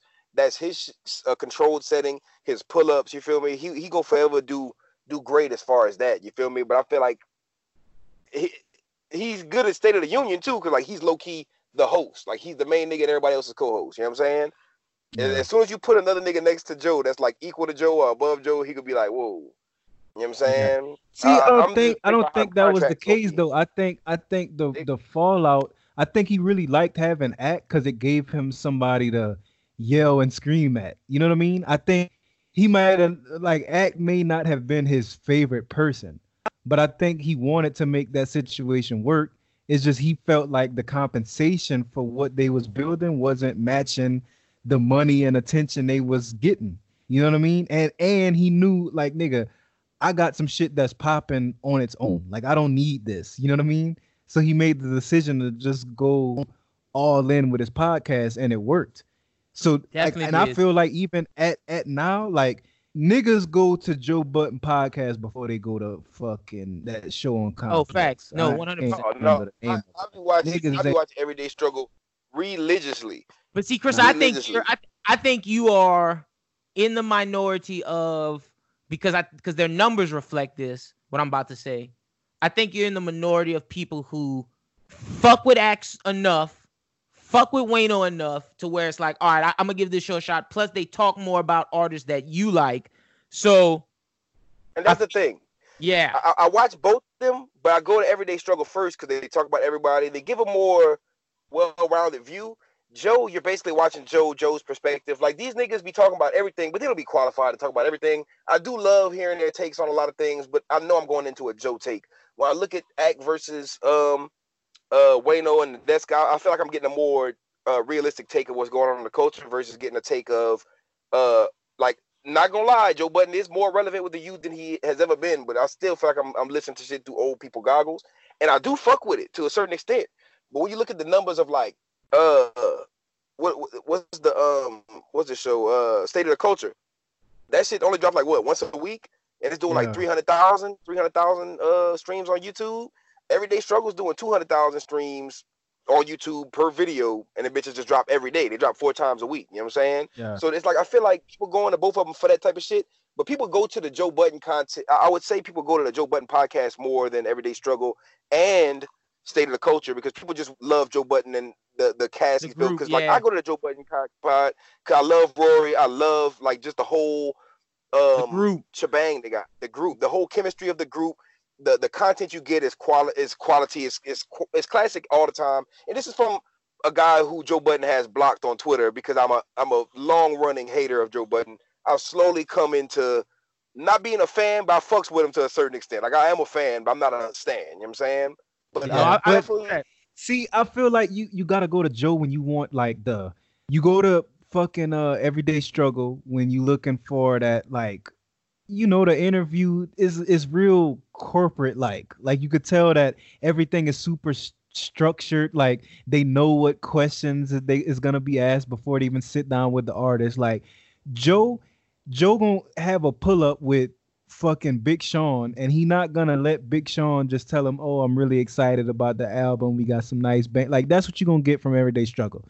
Joe gonna look at Big Sean in the face and be like, nigga, fuck all that, that's cool, we gonna listen to your album, but what the fuck is going on with you and Janae? Why is she saying this in her music? Like that's what I want to hear, the real shit.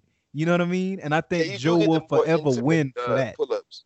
That's for sure. His pull-ups is a bag. That is a bag. Like he is killing it. And like those two, I think there's a place for all of them. There's a place for all of this in me. I feel like until Charlamagne comes out doing whatever he does, Everyday Struggle is gonna be that place that people go to, like they used to go to the Breakfast Club. Like with the Joe pull-ups. Like I watched the Lil Baby Joe pull-up, and I watched the Lil Baby Breakfast Club interview. Right. They give you two completely separate bags of interview style and just content.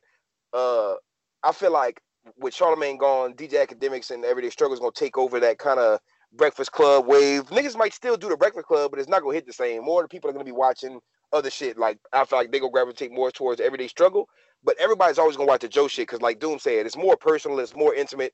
Joe's not the type of nigga to just be formidable and be like professional with you. He will be professional as far as he's not gonna be like cutting up, but he will get some shit out of you because he'll be like, nigga, I know that's not the answer. You know what I'm saying? He'll be like, nigga, don't play me, don't talk to me like you talking to fucking DJ Envy, bitch. I'm Joe Budden. You know what I'm saying? Yeah. So I expect that to a certain extent as well. But as far as DJ Academics and them, like Wayno and like the everyday, they day-to-day content, I feel like that day-to-day content is where they shine because they interviews and shit, they just be very vanilla. They remind me of like a Breakfast Club when the Breakfast Club don't got nobody big. Like whenever Kevin Gates go to the Breakfast Club or go to Complex, I watch them, but that just feel regular to me. When they really going in on a crazy topic, you know what I'm saying? You're not gonna get them Joe Budden moments where he was yelling, but you'll get something good. No, I agree with that 100%. I think with the Breakfast Club maybe ending, that may help Everyday Struggle because they put out daily content where Joe is putting out weekly content. I think it's a different. They're playing similar games, but not the same game. And I think this helps Everyday Struggle more than anybody. Yeah, it will be dope to see all three of them niggas link up together, like Act, Joe Budden, and Charlamagne, and that would be the craziest. I don't think that's ever gonna happen. Yeah, that's never gonna happen for sure. I don't think they'd sit down with Act because I don't think not even as scary as them niggas no more. And I don't, and that's a point that I've always had. I think Act did not use his platform to like he had the game by the balls, and he fumbled the rock. But I think he bounced back pretty well. I think niggas just start realizing that his takes is more so.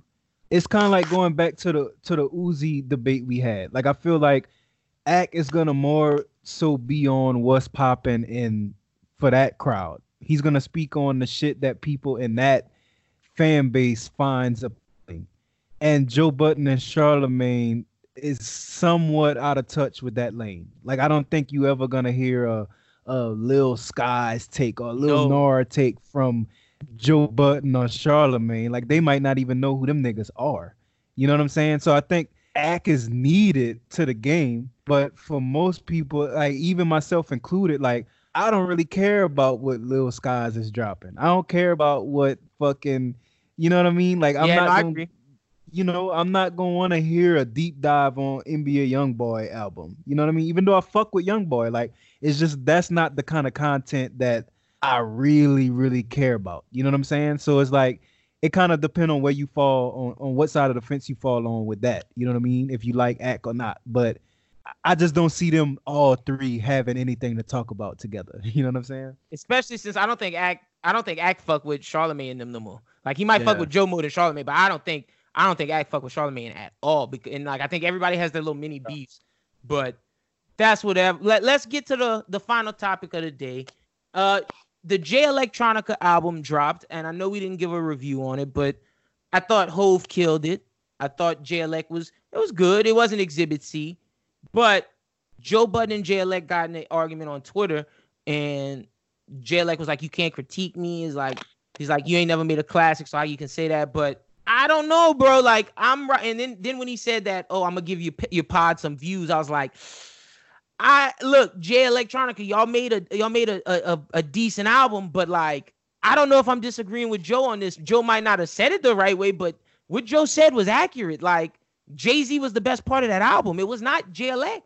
Yeah. See, man, this is what I don't like about when people give Joe a hard time, and I hate sounding like a Joe Budden stan because I'm not trying to sound like that either. Yeah. Like, bro, I feel like we need the Joe Budden viewpoint in the game right now because it forced niggas to have to look at shit from a certain lens. Like, nigga, there should be no offense in saying that arguably the best rapper ever out-rapped you. You know what I mean? I don't get why that's offensive. Like Jay-Z to me, like I think if we just talking like, you know, a standard opinion of hip hop fans, most people will say Jay-Z is in the God level tier. Like there will not be many niggas to make it to that tier outside of Wayne's, Drake's, Kendrick's, like people like that. There won't be too many niggas in that level of rapper. To say that a nigga like that out-rapped you shouldn't be a negative. You know what I mean? Like you just got out-rapped. Like, and it's your fault because you waited 15 years to put out an album. And maybe this might stop us from ever getting that Jay Electronica interview, but it's the truth. Like, bro, when you put out Exhibit C, it's like that was a unicorn. That was amazing. This is not that. Like, I'm sorry, it's just not. And it's like, it's great rapping, it's good bars, but I expected more. And what I got was great Jay-Z verses and good to medium Jay Electronica verses. Yeah.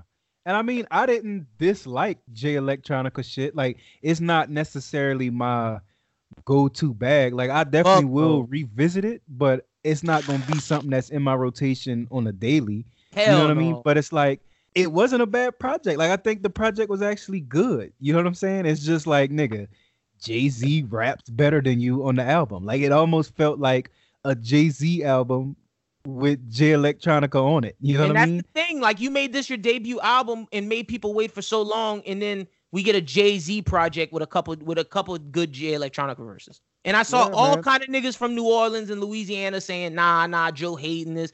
Bro, like, I get we from Louisiana, we got to support our own, but, like, we got to call a spade a spade. That nigga didn't put out good shit. I mean, he put out good shit, but it wasn't what, if you say this is what you got what you expected from Jay Electronica waiting these 10 years, I'm going to call you a liar. Yeah. Because there's no way you got what you expected. Yeah. And I think niggas know that. We just, like, pride thing. You know, we got to, especially for the Louisiana people, we gotta rap for what we know. You know what I mean? What we feel like is ours. But nah, man, come on, man. Jay-Z out-rap that, man. Speed. Like, that's the just be honest. And there's nothing wrong with being honest. Like, you're a good rapper. You just didn't put out the best stuff, or you weren't like Doom said, you weren't better than one of the best rappers of all time. And like, I know you were this unicorn guy, and I know we put you in this top tier lyricist category. You might not be in the top tier of that, but you're still upper echelon. Yeah. It's like when fucking Giannis was claiming to be the king. Like, nigga, it's okay. You are a great player, but you're not LeBron. Like, it's okay, nigga. That is nothing wrong with that. You know what I'm saying? Like, it's nothing wrong with that. You can accept, like, the greatest nigga out-rapped you. Like, I don't see why that's a negative. You know what I'm saying? Yeah, it's not at all. So I'm glad we feel the same way about that. But that's all the time we got today. We're gonna get into Bros Who Ball, but before we get into that, because we gotta talk NFL free agency, Doom, tell the people they can find you on social media. At Lil Doom SJ, Instagram and Twitter. 100%. Chris, thank you for coming on, my brother. Tell the people they can find you on social media. Man, you can find your boy on at Chris SJE on Instagram and Twitter, and you can also find me on #Anime Talk every 2 weeks on the Bro Yeah. channel. You feel me? And we got a new episode out right now. Y'all can check that out on YouTube. The audio will be out in a couple of days. Bro, but go check out we gotta talk about this shit next episode. But bro, some shit just dropped. Like it always happens. I just gotta speak on it just because it's the day after we drop. Some shit always drop right after we do the episode. Right. It's a slow week, a news week. Every time the Bleach shit, and I'm so happy. I'm so happy the thing I said, yo, it's probably gonna be anime. Chris was like, nah, nigga, that's a mobile game.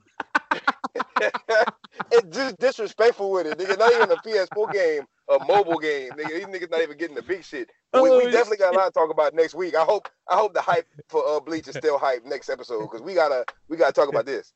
Yeah, we definitely do. But without further ado, let's get into the NFL free agency special on Bros Who Ball. So it's that time of the pod called Bros Who Ball, and I know last week we said what we might not be doing Bros Who Ball, but the NFL has kept sports media alive, and we're going to be talking about it, but I'll be talking about my guys with some other stuff to get their opinions on things. But joining the show, Mr. Adam Schubert, as always. Shuby, how you doing, brother? I am living by the NFL, as I thought I would. And I mean, it seems like I always have. The football is just the lifeblood of America at the moment.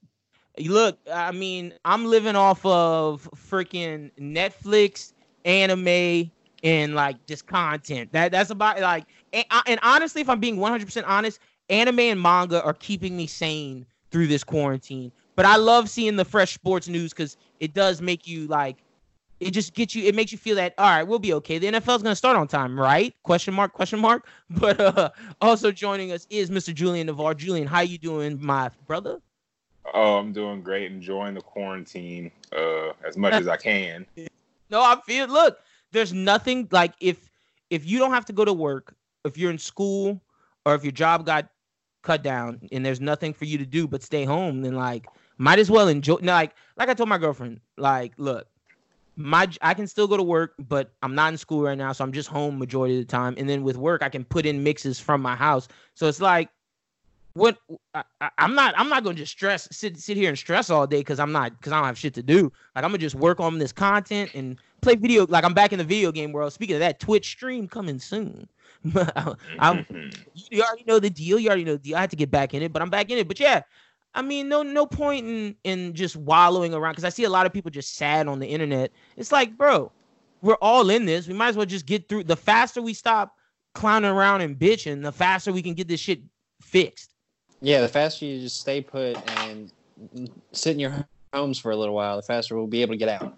It just shows like how affecting people. It shows how people are using so much stuff to escape from their lives. Yeah, it's true. I mean, it shows how much people actually are listening out there. Yeah.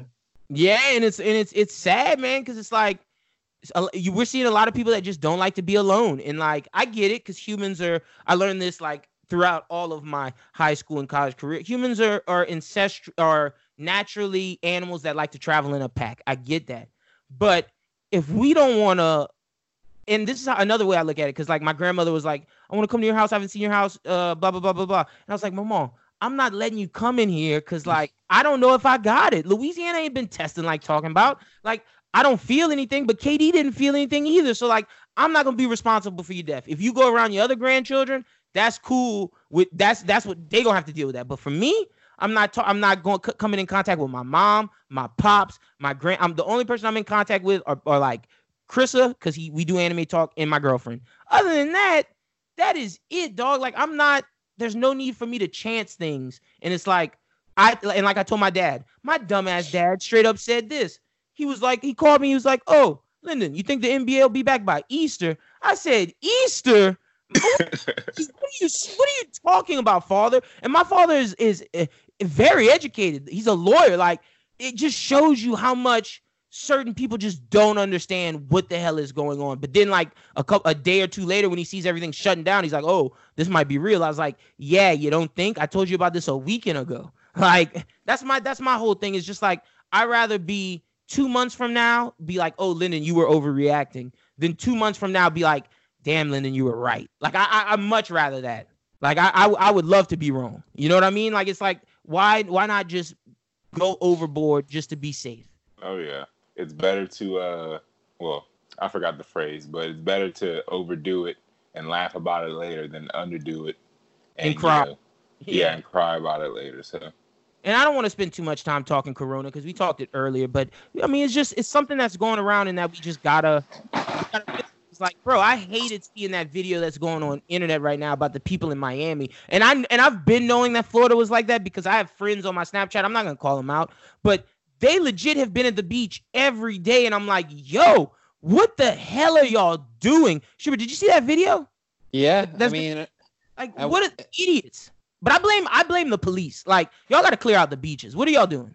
yeah, I mean, Florida and Alabama are still trying to bank on the whole beach thing, so it is what it is. I mean, those kids from there, in a certain perspective, you could see where it's like, oh well, I spent all this money and like I get that. it's so early in the thing that maybe I can get my time in and get my trip in, and like I get it, but I mean like.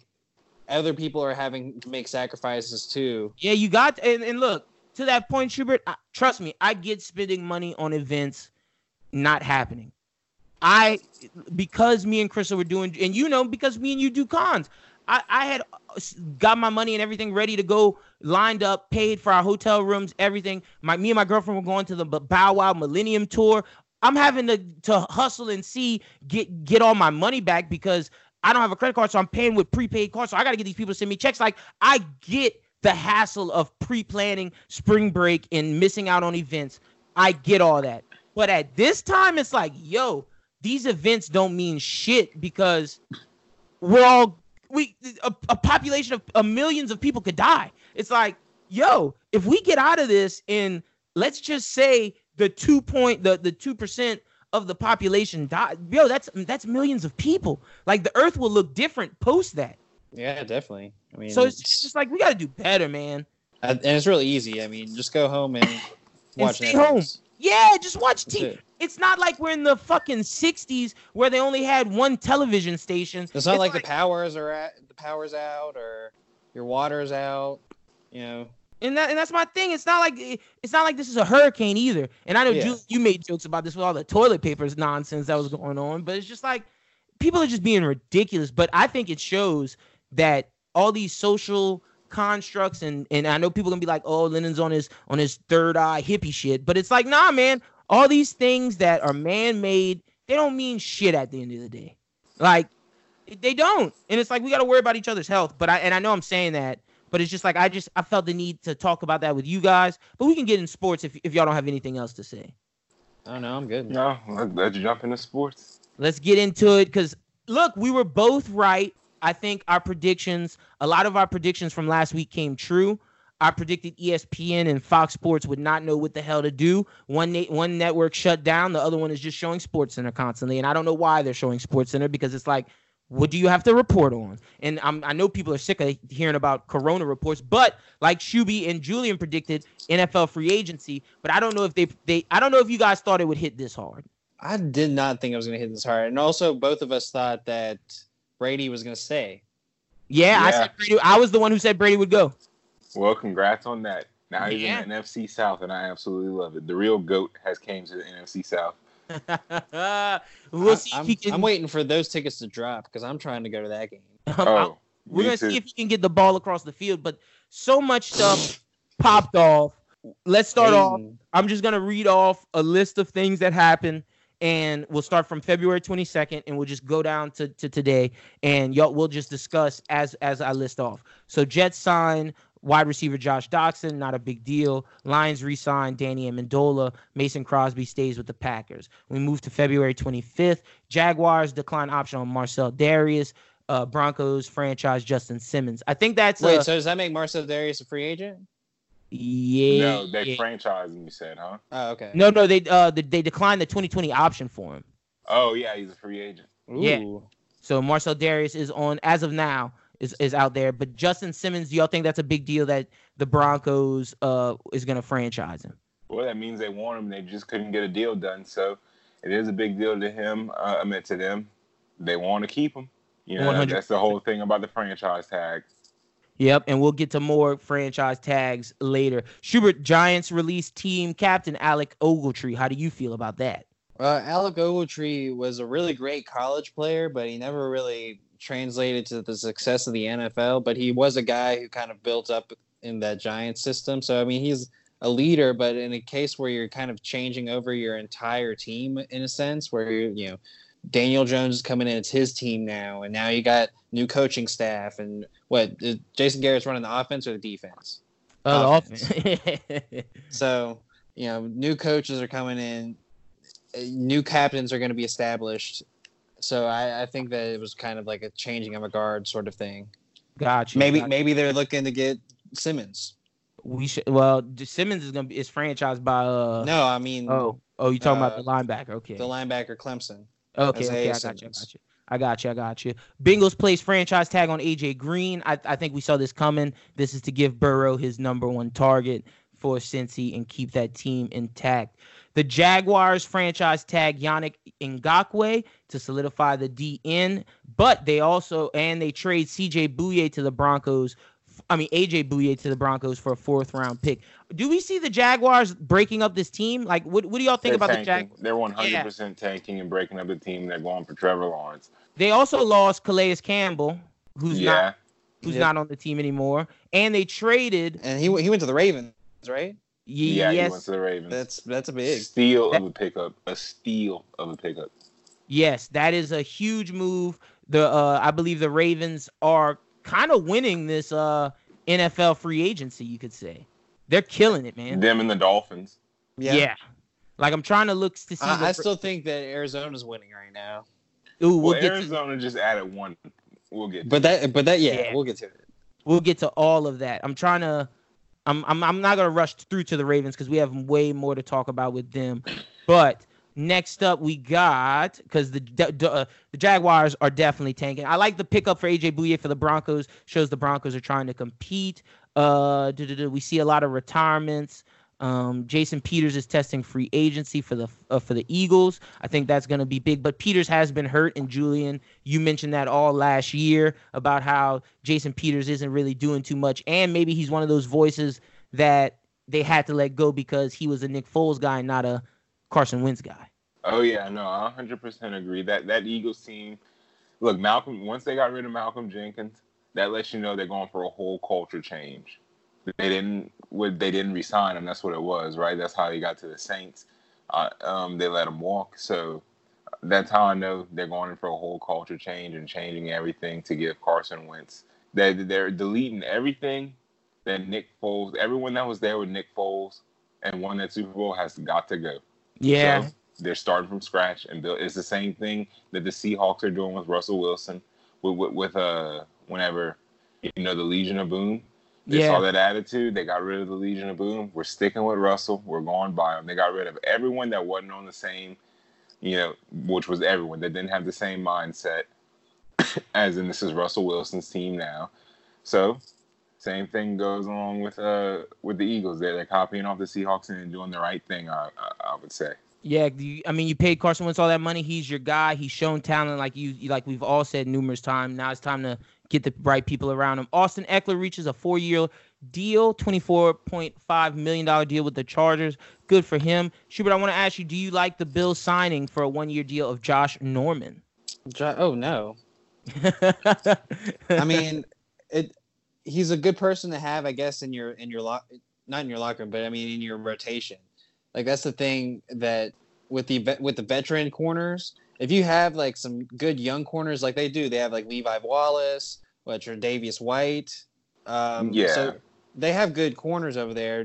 Josh Norman getting added to the mix is just another solid veteran player in there. So, I mean, it's not like they are depending on him, Yeah, no, I'm with you. So we're moving quite along. Patriots exercise option on the McCourty, but they ended up signing both McCourty brothers, and they both end up going back to the Pats. Bills agree for Quentin Spain, O-lineman. Let's keep it going. They use the franchise tag on Hunter Henry. The Chargers put it on him to keep him in their midst. Vikings release Xavier Rhodes and Linval Joseph to clear cap space. Matthew Slater's returning to the Patriots on a 2-year deal.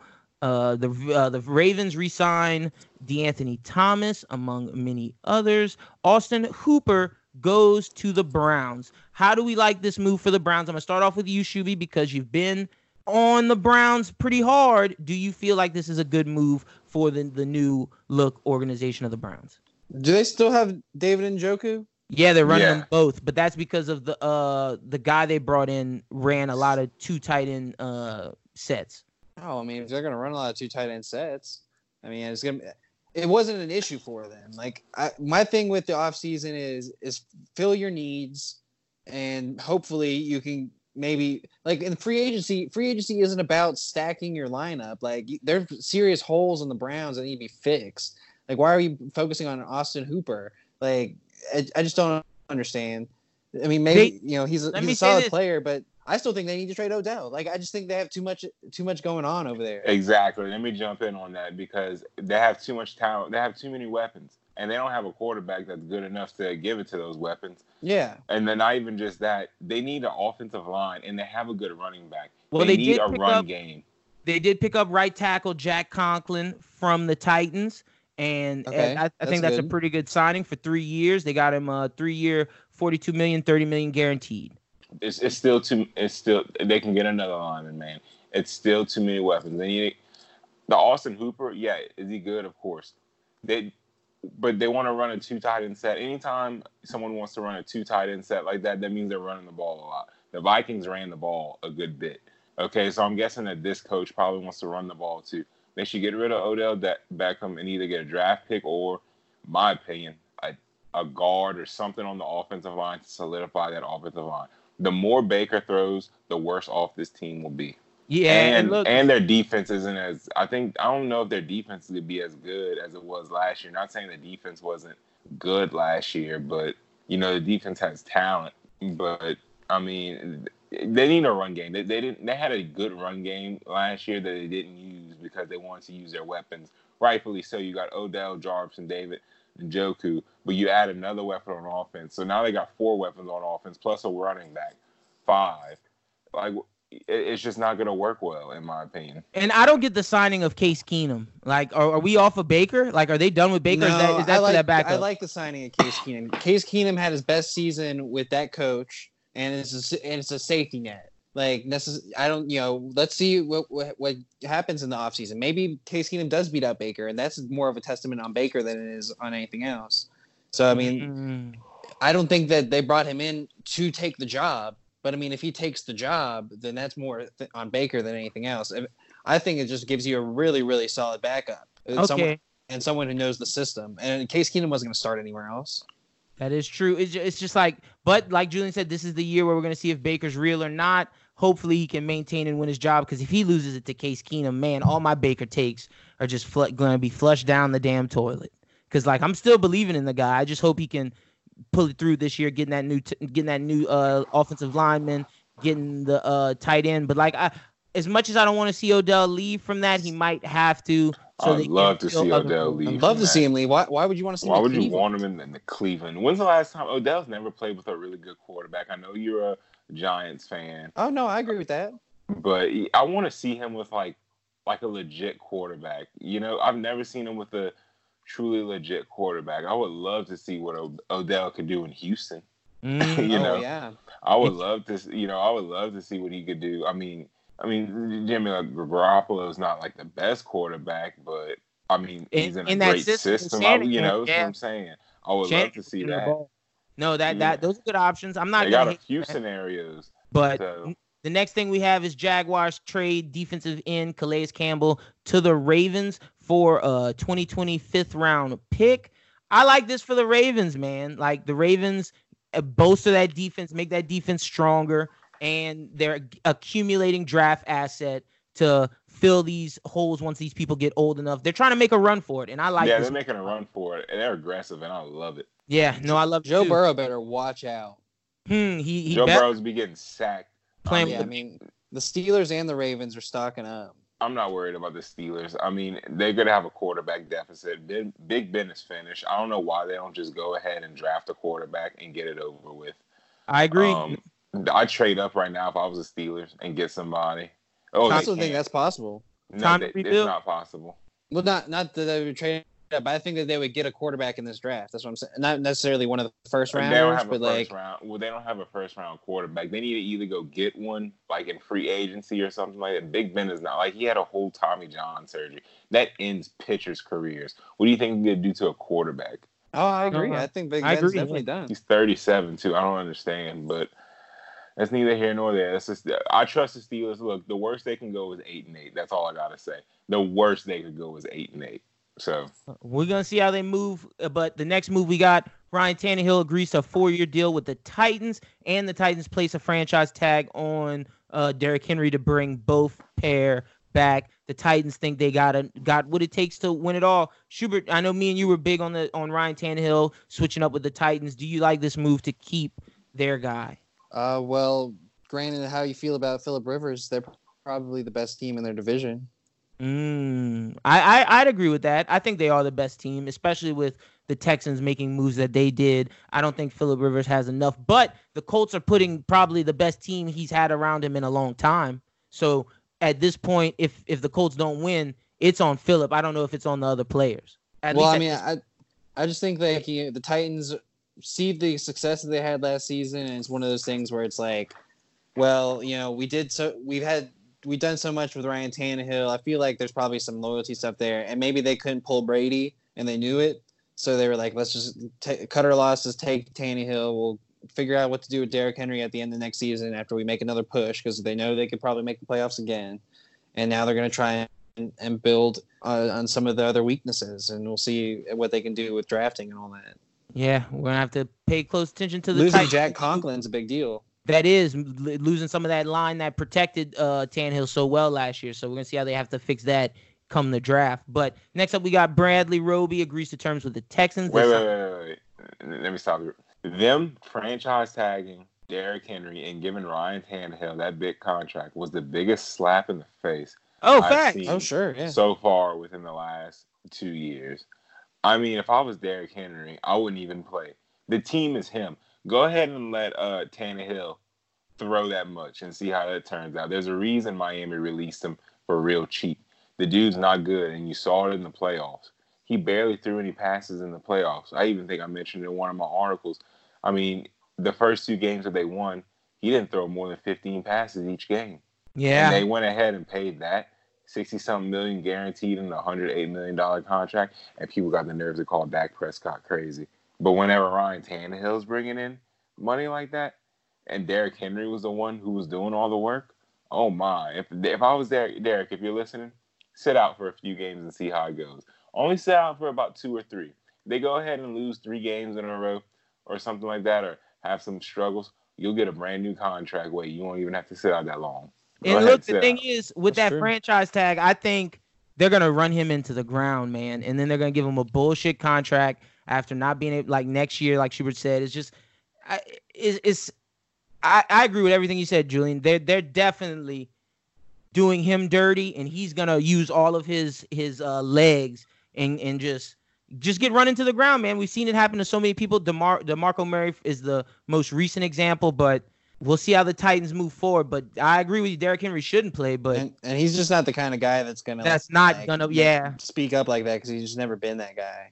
But he's gonna go with it. He's gonna go with the punches, and it's gonna be something to see if Derrick Henry after this franchise tag is still putting up numbers that he was last year. Because I feel like when it's time to get his deal, he's not gonna get a big deal, and that's that running back hurt that they go through when it comes to contracts.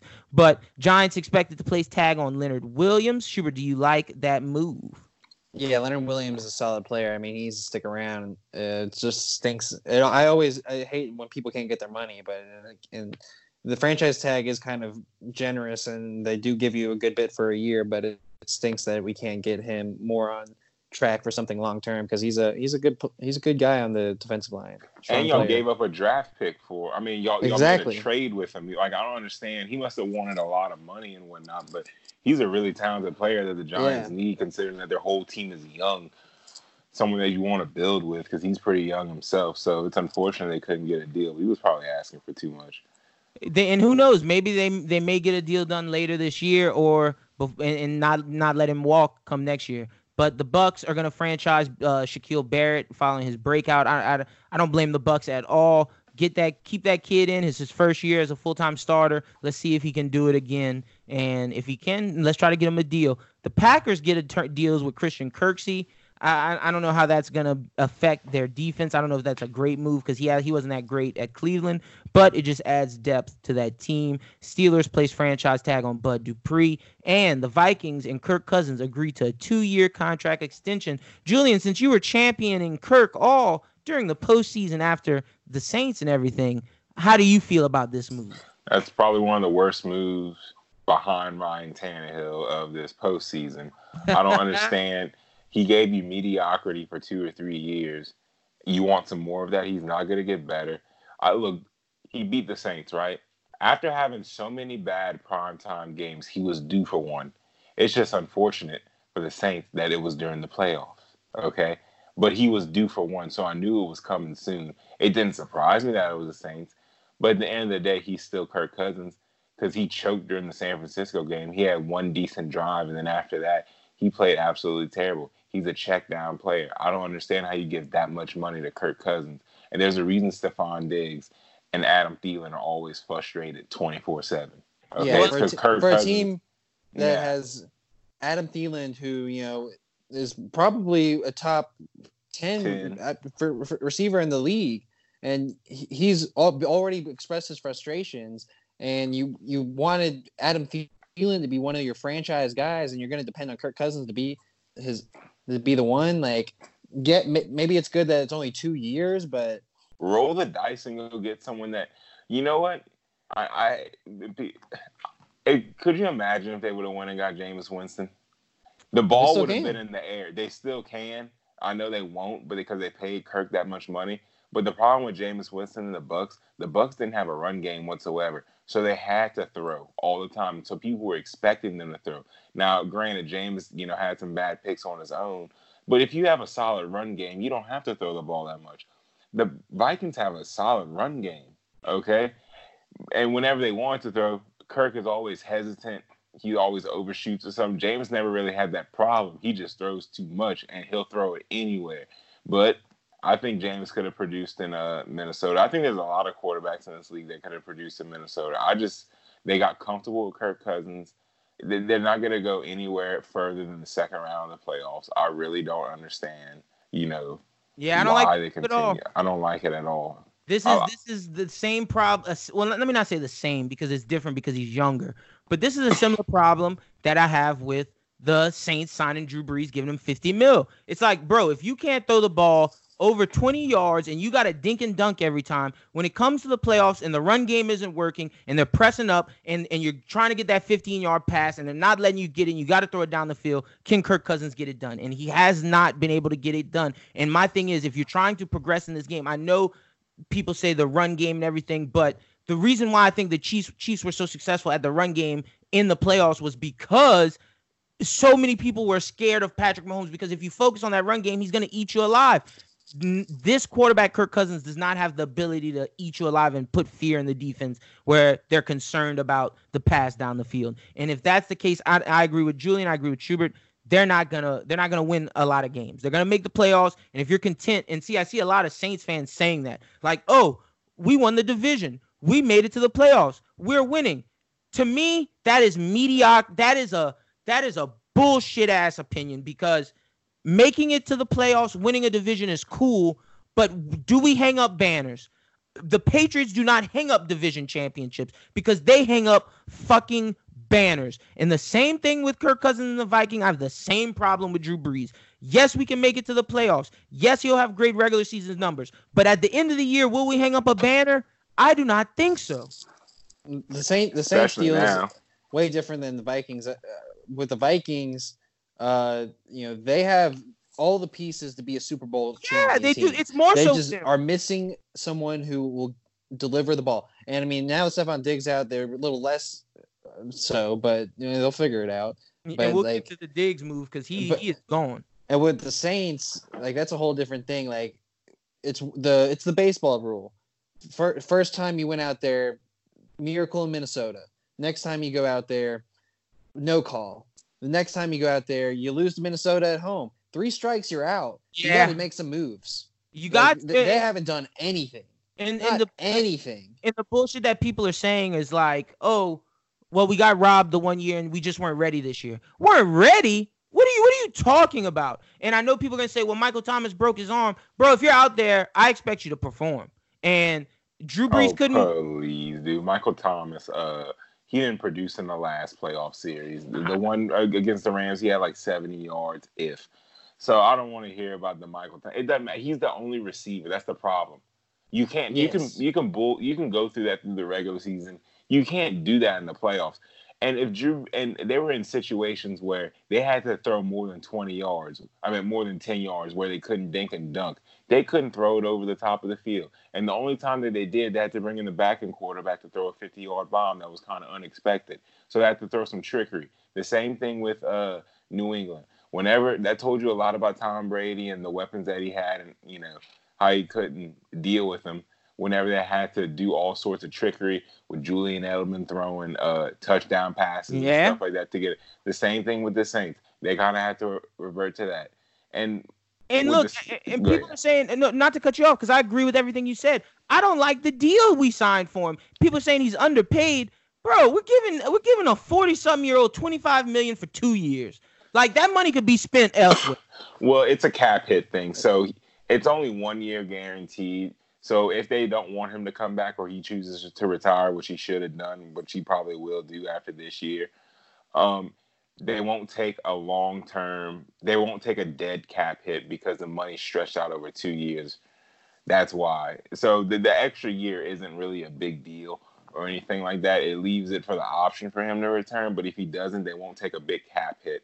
That's the whole issue with it. So that's what people are misunderstanding. With the contract situation.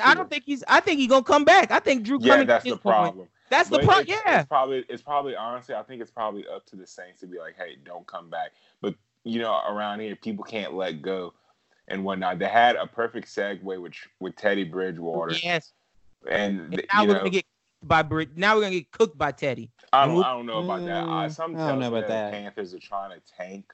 But whenever they sign Teddy, it makes me think that they're not trying to tank. Well, save your Teddy thoughts. We'll get to that in a little bit when I get to the.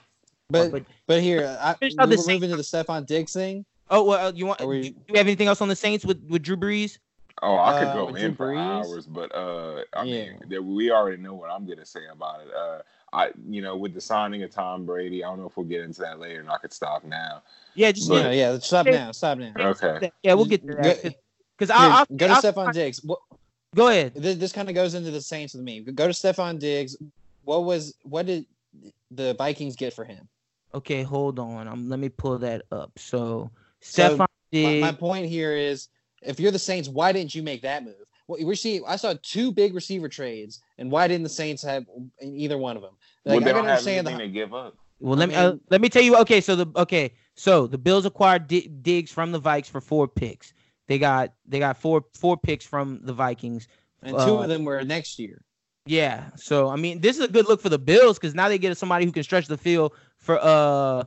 It's fantastic for the Bills. Yeah. The Bills own that division now. Facts. They are the favorites of the AFC East.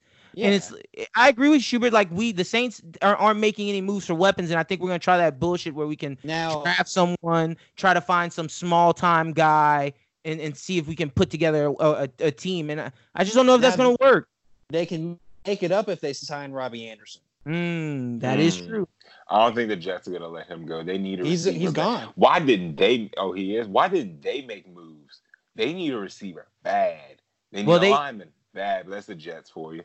Okay, so next up I'm going to go to Julian's team before we get to the Texans.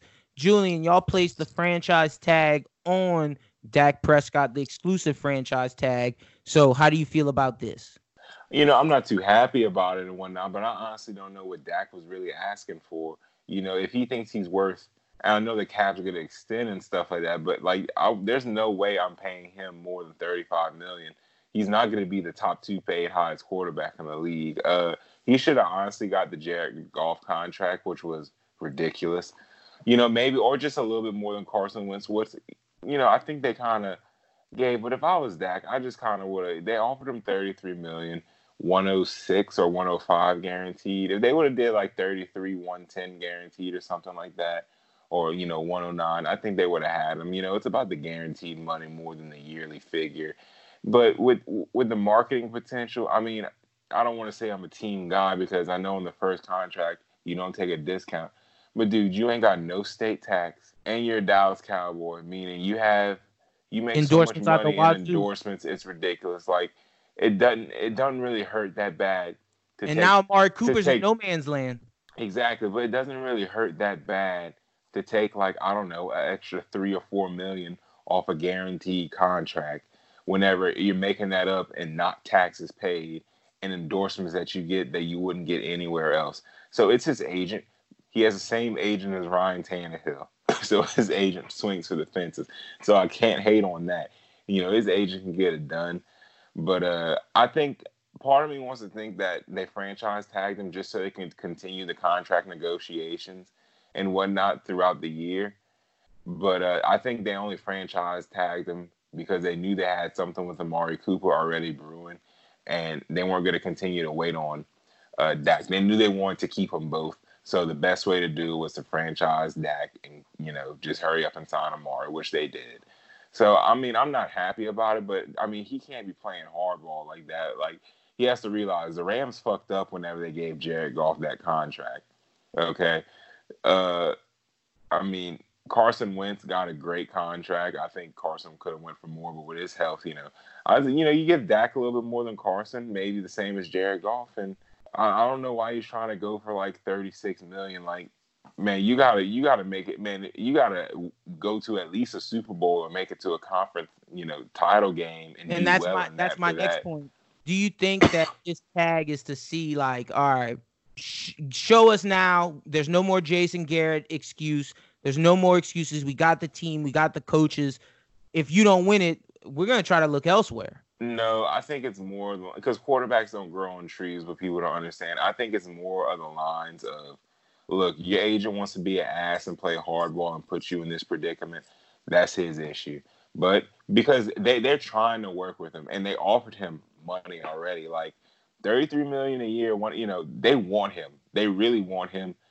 I believe it's just his agent is playing complete hardball and whatnot. So I don't think it's more of like a, prove it year or anything like that. I don't think it's like that at all. I think it's more of like, dude, we're offering you a good amount of money. I mean, you're a Dallas Cowboy. You have no state tax. You got more endorsements than anybody could ask for. Like, you need to give us a little break too. We're trying to win a Super Bowl and keep some good quality players that you need to where you're not doing everything by yourself. Like, help us out. We're helping you out. But I don't get it. I mean, I think just Dak has an agent in his ear that's trying to make a big name for himself, and I think that's hurting him more. I just wish someone close to Dak would be like, "Hey, man, that's good money. Like, fuck those $2 or $3 million. Like, you have more. He has more endorsements. Who's the highest paid quarterback? Russell Wilson. He has more money and endorsements coming than Russell Wilson, and Russell Wilson has a past has-been superstar as a wife. So." I don't get it. And won a Super Bowl and been to two, and he probably has more endorsements than Russell Wilson. Just because he's a Cowboy. Just because he's a Cowboy. So I just don't get it. That's all I have to say on that. I just don't get it. I just want to get your take on it. Let's get to the next big move. The Cardinals and Texans swapped David Johnson for DeAndre Hopkins. I'm going to start with you, Schubert.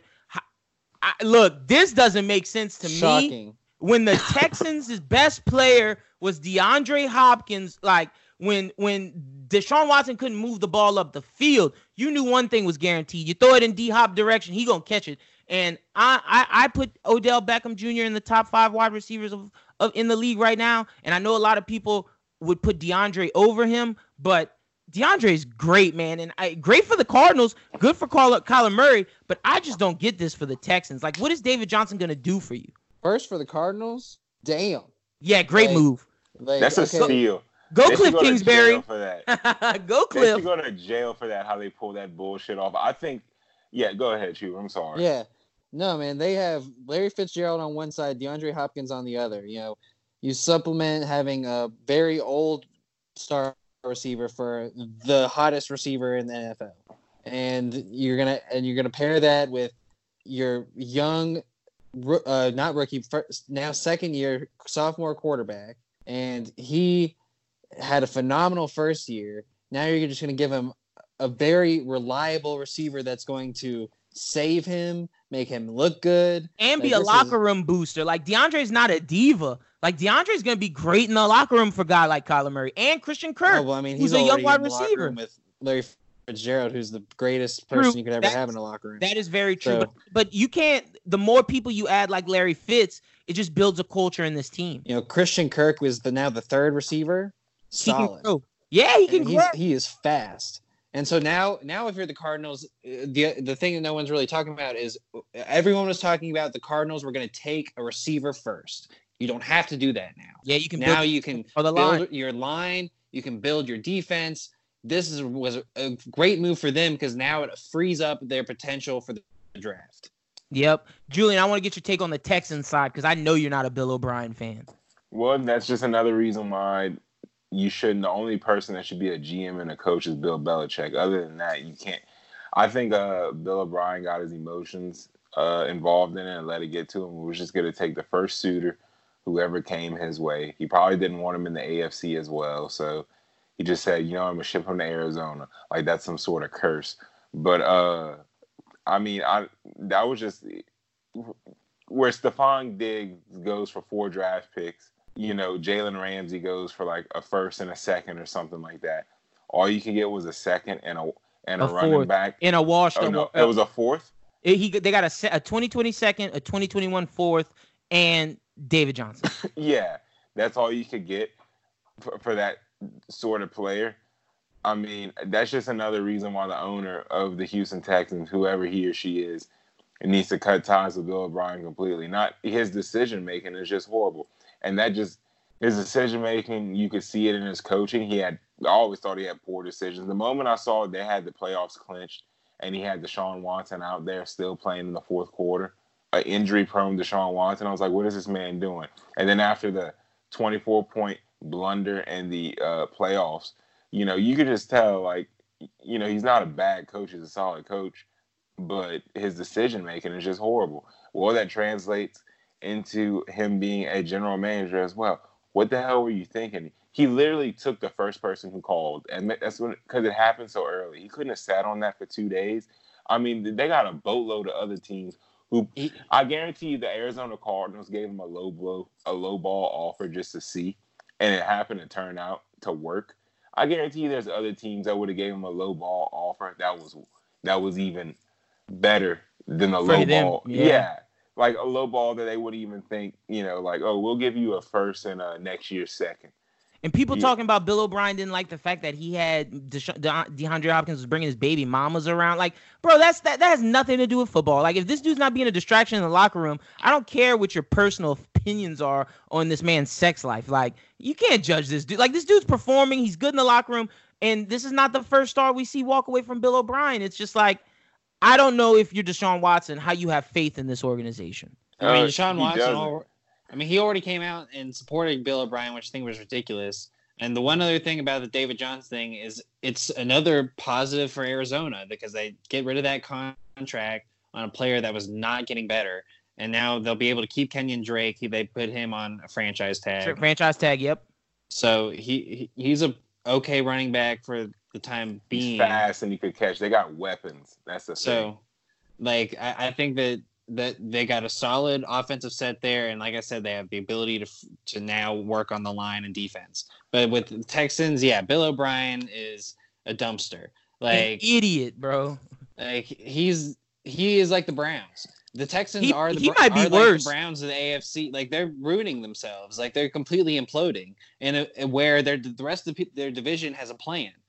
Tennessee has a direction. The Colts have a plan. The Jacksonville Jaguars, I believe, they have a plan. Have a plan, yeah. So, like, the Texans are the only ones who look like they're out there floundering, and it's just because, like, they're and I feel the same way about them as I do about Cleveland. I think that they're a totally misrun franchise and never deserve to have been brought up. And the crazy thing is more so with them than the Browns because we don't know Baker's capabilities, but they have a guy.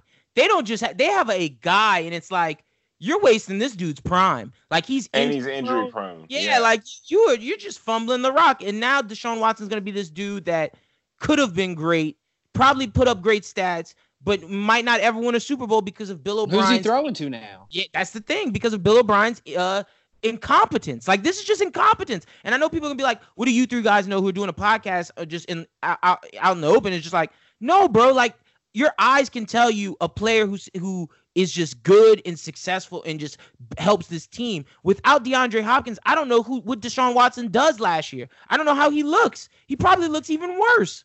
And we're gonna find out this year. Yeah. It's just a shame, man. Sucks that had to happen. But go Arizona. Yeah, good for Arizona. So the 49ers agree 5-year deal with Eric Armstead, the defensive lineman. Cowboys signed Blake Jarwin to a 4-year contract. Julian and his Cowboys get their guy. Now that Jason Witten's out of there, Blake Jarwin can get some time. I'm happy for y'all. The Falcons land tight end Hayden Hurst after losing Austin Cooper. And I think that's good for the Ravens. I mean, the Falcons game. I think that's good for the Ravens because Hayden Hurst wasn't their best tight end. He was just good in the system. He was a receiving tight end, and what they could really use is someone who could lay a block. Mm-hmm. And they also get from this the Ravens get a 2nd-round pick and a 5th-round pick. So they're just building up that draft capital to maintain the big signings while Lamar Jackson's on a rookie deal. They're doing it the right way. The Bills signed former Bills Shaq Lawson agrees to the Dolphins. Dolphins just adding people, man. I like the deal for the Dolphins. Bucks bring back Jason Pierre-Paul. We got 49ers trade DeForest Buckner to the Colts for a 1st-round pick. Schubert, I'm going to go to you. We were speaking about the Colts. This is a big move because now they get a super, super all-pro defensive tackle to bolster that line. And this is what I'm talking about. Phillip Rivers is going to have one of the best teams around him. It's going to be up to him to produce for the Colts. Yeah, I think this is definitely good for the Colts. They really could they could use anything at the moment to kind of set them apart in a division that's easily up for grabs. And the 49ers, I mean, getting a 13th pick in the draft is huge. Yeah, they're coming off a Super Bowl, and what they just showed that they can, how great their drafting ability is with the group of guys that they have out there right now. I mean, who are they going to get the 13th pick? It could be someone that could really utilize. Like they could actually really use one of those receivers. So we're gonna see how they move forward. The Colts looking good so far before we get to that Phillip Rivers news. But Saints reach agreement with David Onyemata. He's coming back. Dolphins reach terms with safety Clayton Fagilium. I'm sorry I pronounced your name wrong. I know I did. Giants sign James Bradbury. Let's continue. Dolphins with the same for Birmingham. The Dolphins signed Baron Jones and making him one of the highest paid cornerbacks in the market. Do we like all these Dolphins moves? I'll ask you, Julian. Yes. I love all the Dolphins moves. They literally have a plan to be good. They literally have a plan to go to the playoffs within the next 2 years. And they added. They're trying to go this year. So they're adding pieces, some veteran pieces. They're building a defense. All they're doing is going to draft a quarterback. Yep. No, they got to draft the right one. Yeah, they do. They got to make the right decision. So we're going to see. I've been hearing rumors that they want to trade Howard, and I'm thinking that that's to make a play for the 3rd or 2nd pick. Who do you think they're trying to get? I think they're trying to get Tua, but I think they're trying to secure that by moving up, which would really be huge for, I think that's also why they're accumulating the picks so they can possibly make those trades with either Detroit or Washington. And that's not a bad play for them because getting Tua in Washington would be the move because Washington just wants to get Chase Young. And if you can get that, trade all those picks and get your pick to get Tua, Brian Flores has his team and he's setting his culture. Miami's looking good. Ravens reach a 3-year deal, $30 million with Michael Brockers. Again, Ravens just making great moves. The Bears land Jimmy Graham. How do we feel about? I don't know if I like this, but I mean, maybe he can rebound in the Matt Nagy system. No, I don't know if this is a good move. He can't. He couldn't. He didn't do shit with Aaron Rodgers, probably the best talented quarterback we've seen. So if he couldn't make it work with Aaron Rodgers, then I don't know what to tell you. How do y'all like Mariota going to the Raiders? I don't. There's that was a stupid special. thing. Yeah, it was dumb, but whatever. I mean, they see something in him. He's not a gunslinger. John Gruden likes a gunslinger. Jameis to the Raiders would have worked well. Because John Gruden likes a gunslinger, someone who will just go crazy with the football. Kind of matches his personality. Marcus Mariota is a more conservative Derek Carr, in my opinion. Yeah, they're very similar. Yeah, they're very similar. So Kendall Fuller reunites with the Raiders. The Bills add Mario Addison, defensive end, ex-Bears deep tackle Nick Williams to join the Lions. The 49ers are re-signing Jimmy Ward. The Giants add tight end Levine Teolio. Let's see, anything else? Cardinals reach 3-year, $30 million deal with Jordan Phillips. And now to one of the big ones, Tom Brady going to the Buccaneers. How do y'all feel about this one? I'll start with Julian, then I'll get you, Schubert. I love it. I mean, I love Jameis Winston because, Florida State's my team and whatnot. But whenever you got the all-time GOAT coming in, I don't care how old he is, with those weapons, he can't do worse than Jameis. He ain't going to throw that many picks. That's all that matters. He can throw the same amount of touchdowns. Also, he's coming in to the division where I believe he could wreak havoc, considering that Carolina, I don't think they're in position to do anything. I don't know what Atlanta is going to give me. Yeah. But I do know, I think it'll be up for grabs between the Saints and the Buccaneers. But the real GOAT has come into the NFC South. All these Saints fans that were on my timeline talking shit about, last year saying Drew Brees is so much better than Tom Brady. If Drew Brees had Belichick, he'd have 7 or 8 rings. Blah, blah, blah, blah, blah. Yeah, bitch, we're about to see those head-to-head matchups twice a year. Schubert, how do you feel about the Tom Brady move to the Bucs? I did not see it coming, but watch out NFC South. The arguments that I hate hearing right now is, Brady just played in a division that, was terrible. And I mean, for years, yes, it was. But you got to remember, some years he was playing against the Jets that were really good. But anyway, the division that he just came into is really not that much better than the division he just left. No, it really isn't. The teams, Carolina, we could see being a team that's tanking. The Saints, they have major questions in the secondary. Yeah, they always have. And the Atlanta is, like Julian said, is a complete question mark. So we don't know what's going to come out of Atlanta, but they haven't really been putting together a good defense either. So now you put him in a situation where he has Mike Evans, who's top 5 receiver in the league. Easy. O.J. Howard, super fast, super talented. Chris Godwin really super fast, really came together last season. That is a really good recipe for lots of yards for Brady. And we talk about where the Tampa Bay's biggest problem last year was the run game. They're looking to maybe try and get something, either, I guess, free agency. I've been hearing they might play for Melvin Gordon. I don't know if they have that money now, or they have the money. They have the money, so they might get Melvin Gordon. And if I was Melvin Gordon, why wouldn't I want to play there? True. No, I like the move for the Bucs. I do think we're going to see if Brady's age is going to show, if we're going to see it. But he has the weapons now, so I don't want to hear the weapons argument next year. He has the weapons. He has a coach. If he plays like he played last year, it's over for him. I mean, I don't want to say that they're like the Super Bowl, the team to win the Super Bowl, or the team to win the NFC South, because the Saints still do have a solid roster, and there's still question marks on the Bucs.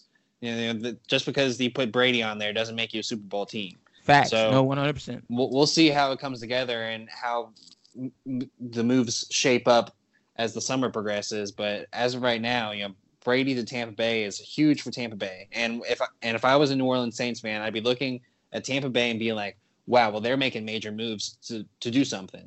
And look at Carolina. Wow, they're making moves to eventually become something. Yeah. Atlanta, whatever. But and speaking on Carolina, what do you think of the Teddy Bridgewater move? Because I like it. I like it with Joe Brady, and I think maybe the Panthers aren't in a place to make a run, but I think this is something they can build on.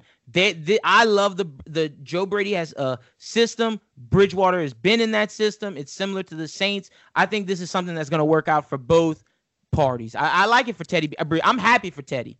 I think it gives you the stability that Christian McCaffrey needs to see.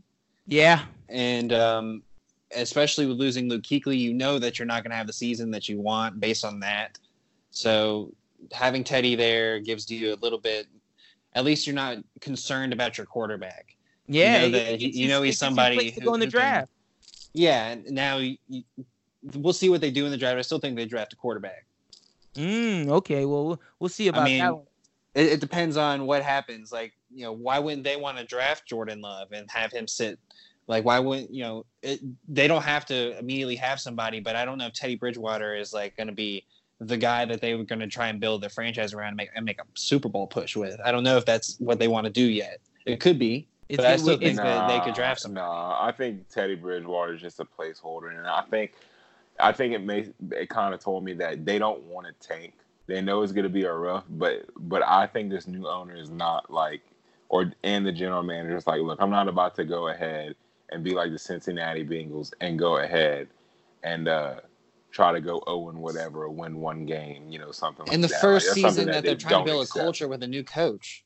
Yeah, that's just not a good look and whatnot. And like the Miami Dolphins, we thought they were tanking. No. And they must see some quarterbacks in the upcoming draft other than what's his name? Trevor Lawrence and Justin Fields. There must be a third or fourth quarterback that we're not thinking of that we haven't seen yet that might come out. And maybe they have their eyes on that because Jacksonville is going all in on the tank. That's the only team like the Patriots will not tank. What are they going to do? Let's talk about that now. Who do y'all think replaces Tom Brady in New England? Well, right now it's going to probably be Jarrett Stidham unless Jacoby Brissett goes back. The Patriots like their quarterbacks to be a certain way.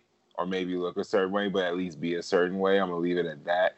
But I can't see them tanking. I can't see Bill Belichick out there trying to lose games on purpose and doing another full rebuild. They basically they got Stephon. Yeah, dude, I mean, okay, last year, who they have everybody. The only difference is Brady's not there, and Brady played like shit last year, and look how well they did. Look how good the defense was. Of course, they replaced Kyle Van Noy. I mean, they let go of Kyle Van Noy and Jamie Collins. But what have we seen with the Belichick system? Plug and play.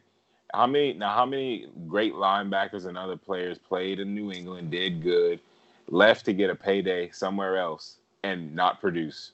That's common because the Patriot system is so, the Patriot way in their system is so good. It makes players look better than what they really are.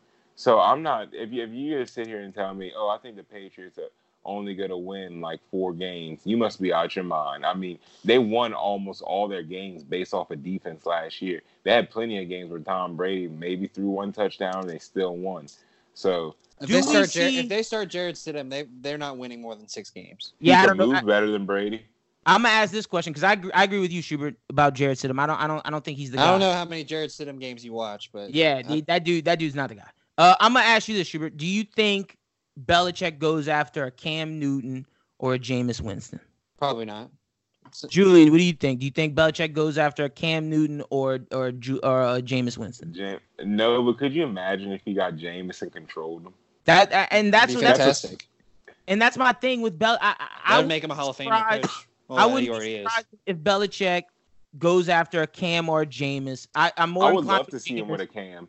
And the only reason why I say maybe not Cam is because they can't get a physical on him right now due to all this Corona stuff. But man, I'd love to see Belichick take on one of those dudes and just keep winning. If he gets one of them, I don't know if the Bills are the favorite anymore. Well, dude, the problem with Tom Brady was he couldn't extend the play. Like the moment the pocket started to come in, and they had some offensive line issues last year because they had some people hurt. The moment he can't move. He couldn't buy an extra 3 seconds, which means a lot, Yeah. And then they're talking about, the receivers aren't that good. They couldn't separate. Okay. Julian Edelman's banged up. He's getting older and stuff like that. They're thinking N'Keal Harry is a bust. But was he? I mean, he was hurt as a rookie half the season, walked into the most difficult offense to understand coming in as a rookie, and he only played half a season. I mean, Mohamed Sanu was a whiff. But, who's to say they won't go find another receiver or something like that? Like, it's possible. So I don't understand. Like, who's to say? Maybe the receiver might have needed a few extra seconds to bust open in coverage or something like that. And maybe Tom Brady couldn't buy those extra few seconds. There's plenty of question marks as to, we see Tom Brady and we give him the GOAT status, which he is and stuff like that, and say like, oh, he can't do no wrong and stuff like that, which in my eyes is kind of true. But, I mean, he is declining in age, and that does have an effect on the whole team. His throws weren't as well. There was plenty of throws where Tom Brady threw. It was like, ooh, that's not normal for you. But we always want to blame the receivers. And I love LeBron. It's the same thing as LeBron effect. It's never LeBron's fault. Well, Tom Brady gets that same,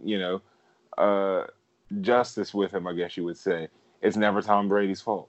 So I wouldn't be surprised if a quarterback that was a little bit more mobile could come and give a little bit more juice to this offense. How do you feel about Patriots, Hubert, before we move off of this? Because we only got 2 more things left. Oh, I mean, they got to do something. It just can't be Jarrett Stidham. I can't imagine them going into the season with Jarrett Stidham as their starter. That'd be just ridiculous. I agree. Look, so Schubert, they might as well go back and get Mettenberger. What do you think about the Saints bringing back Malcolm Jenkins? Nostalgia.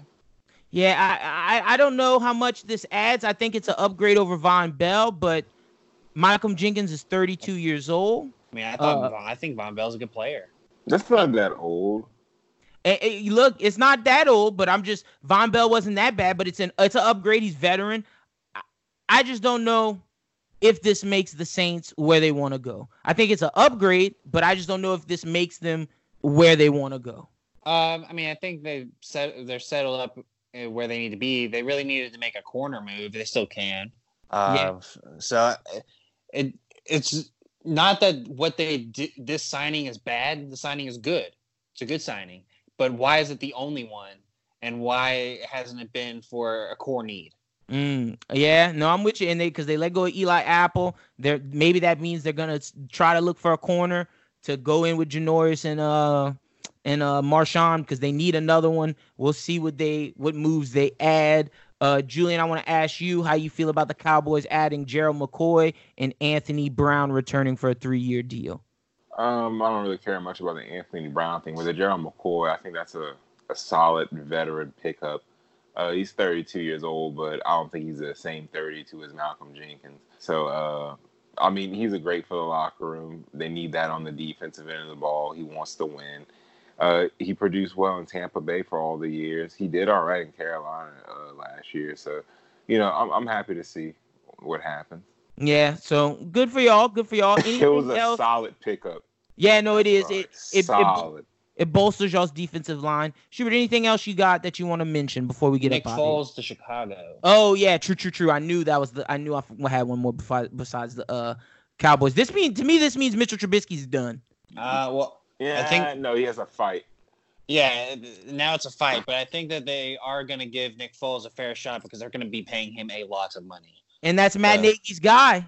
Yeah, that's true. I mean, I think that Nick Foles to Chicago is good for Chicago. I think now if Nick Foles does start for Chicago, they have the second best quarterback.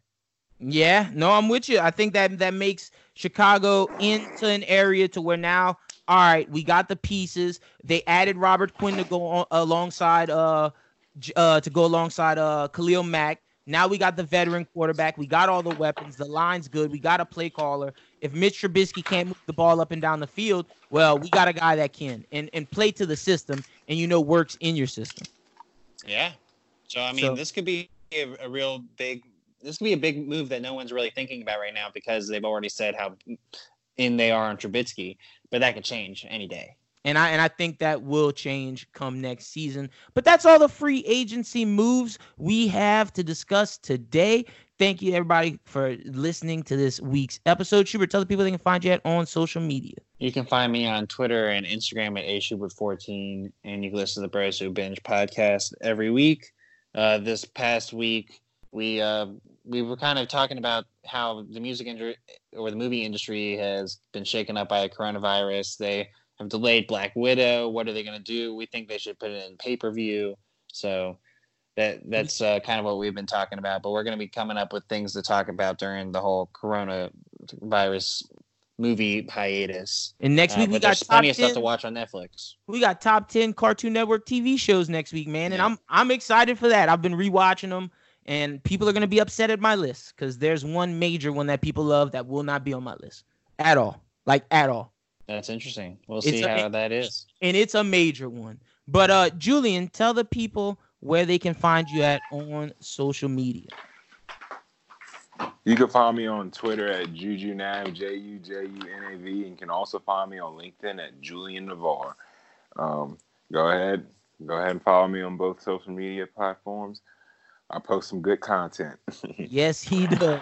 You can follow me at LinBWT on Twitter. Follow Bros Who Think at Bros Who Think. Be sure to check out the most recent episode of Anime Talk on YouTube now. The audio will be out in a couple days, but like Schubert said, check out Bros Who Binge. That was a very solid episode that shows you how the movie industry might be in trouble with this corona stuff, and we pitch our suggestions, as well as review Dave and Paradise PD on Netflix this season 2. We're reviewing Dave weekly, it seems now, because that show is just great. But other than that, that's all we got. Be sure to stay tuned to all the quarantine content. But for Schubert, for Julian, for Krista, for Doom, my name is Lyndon. You guys have a great one. Enjoy yourselves. We'll talk to you next Thursday. Please be safe in all this. But until then, peace.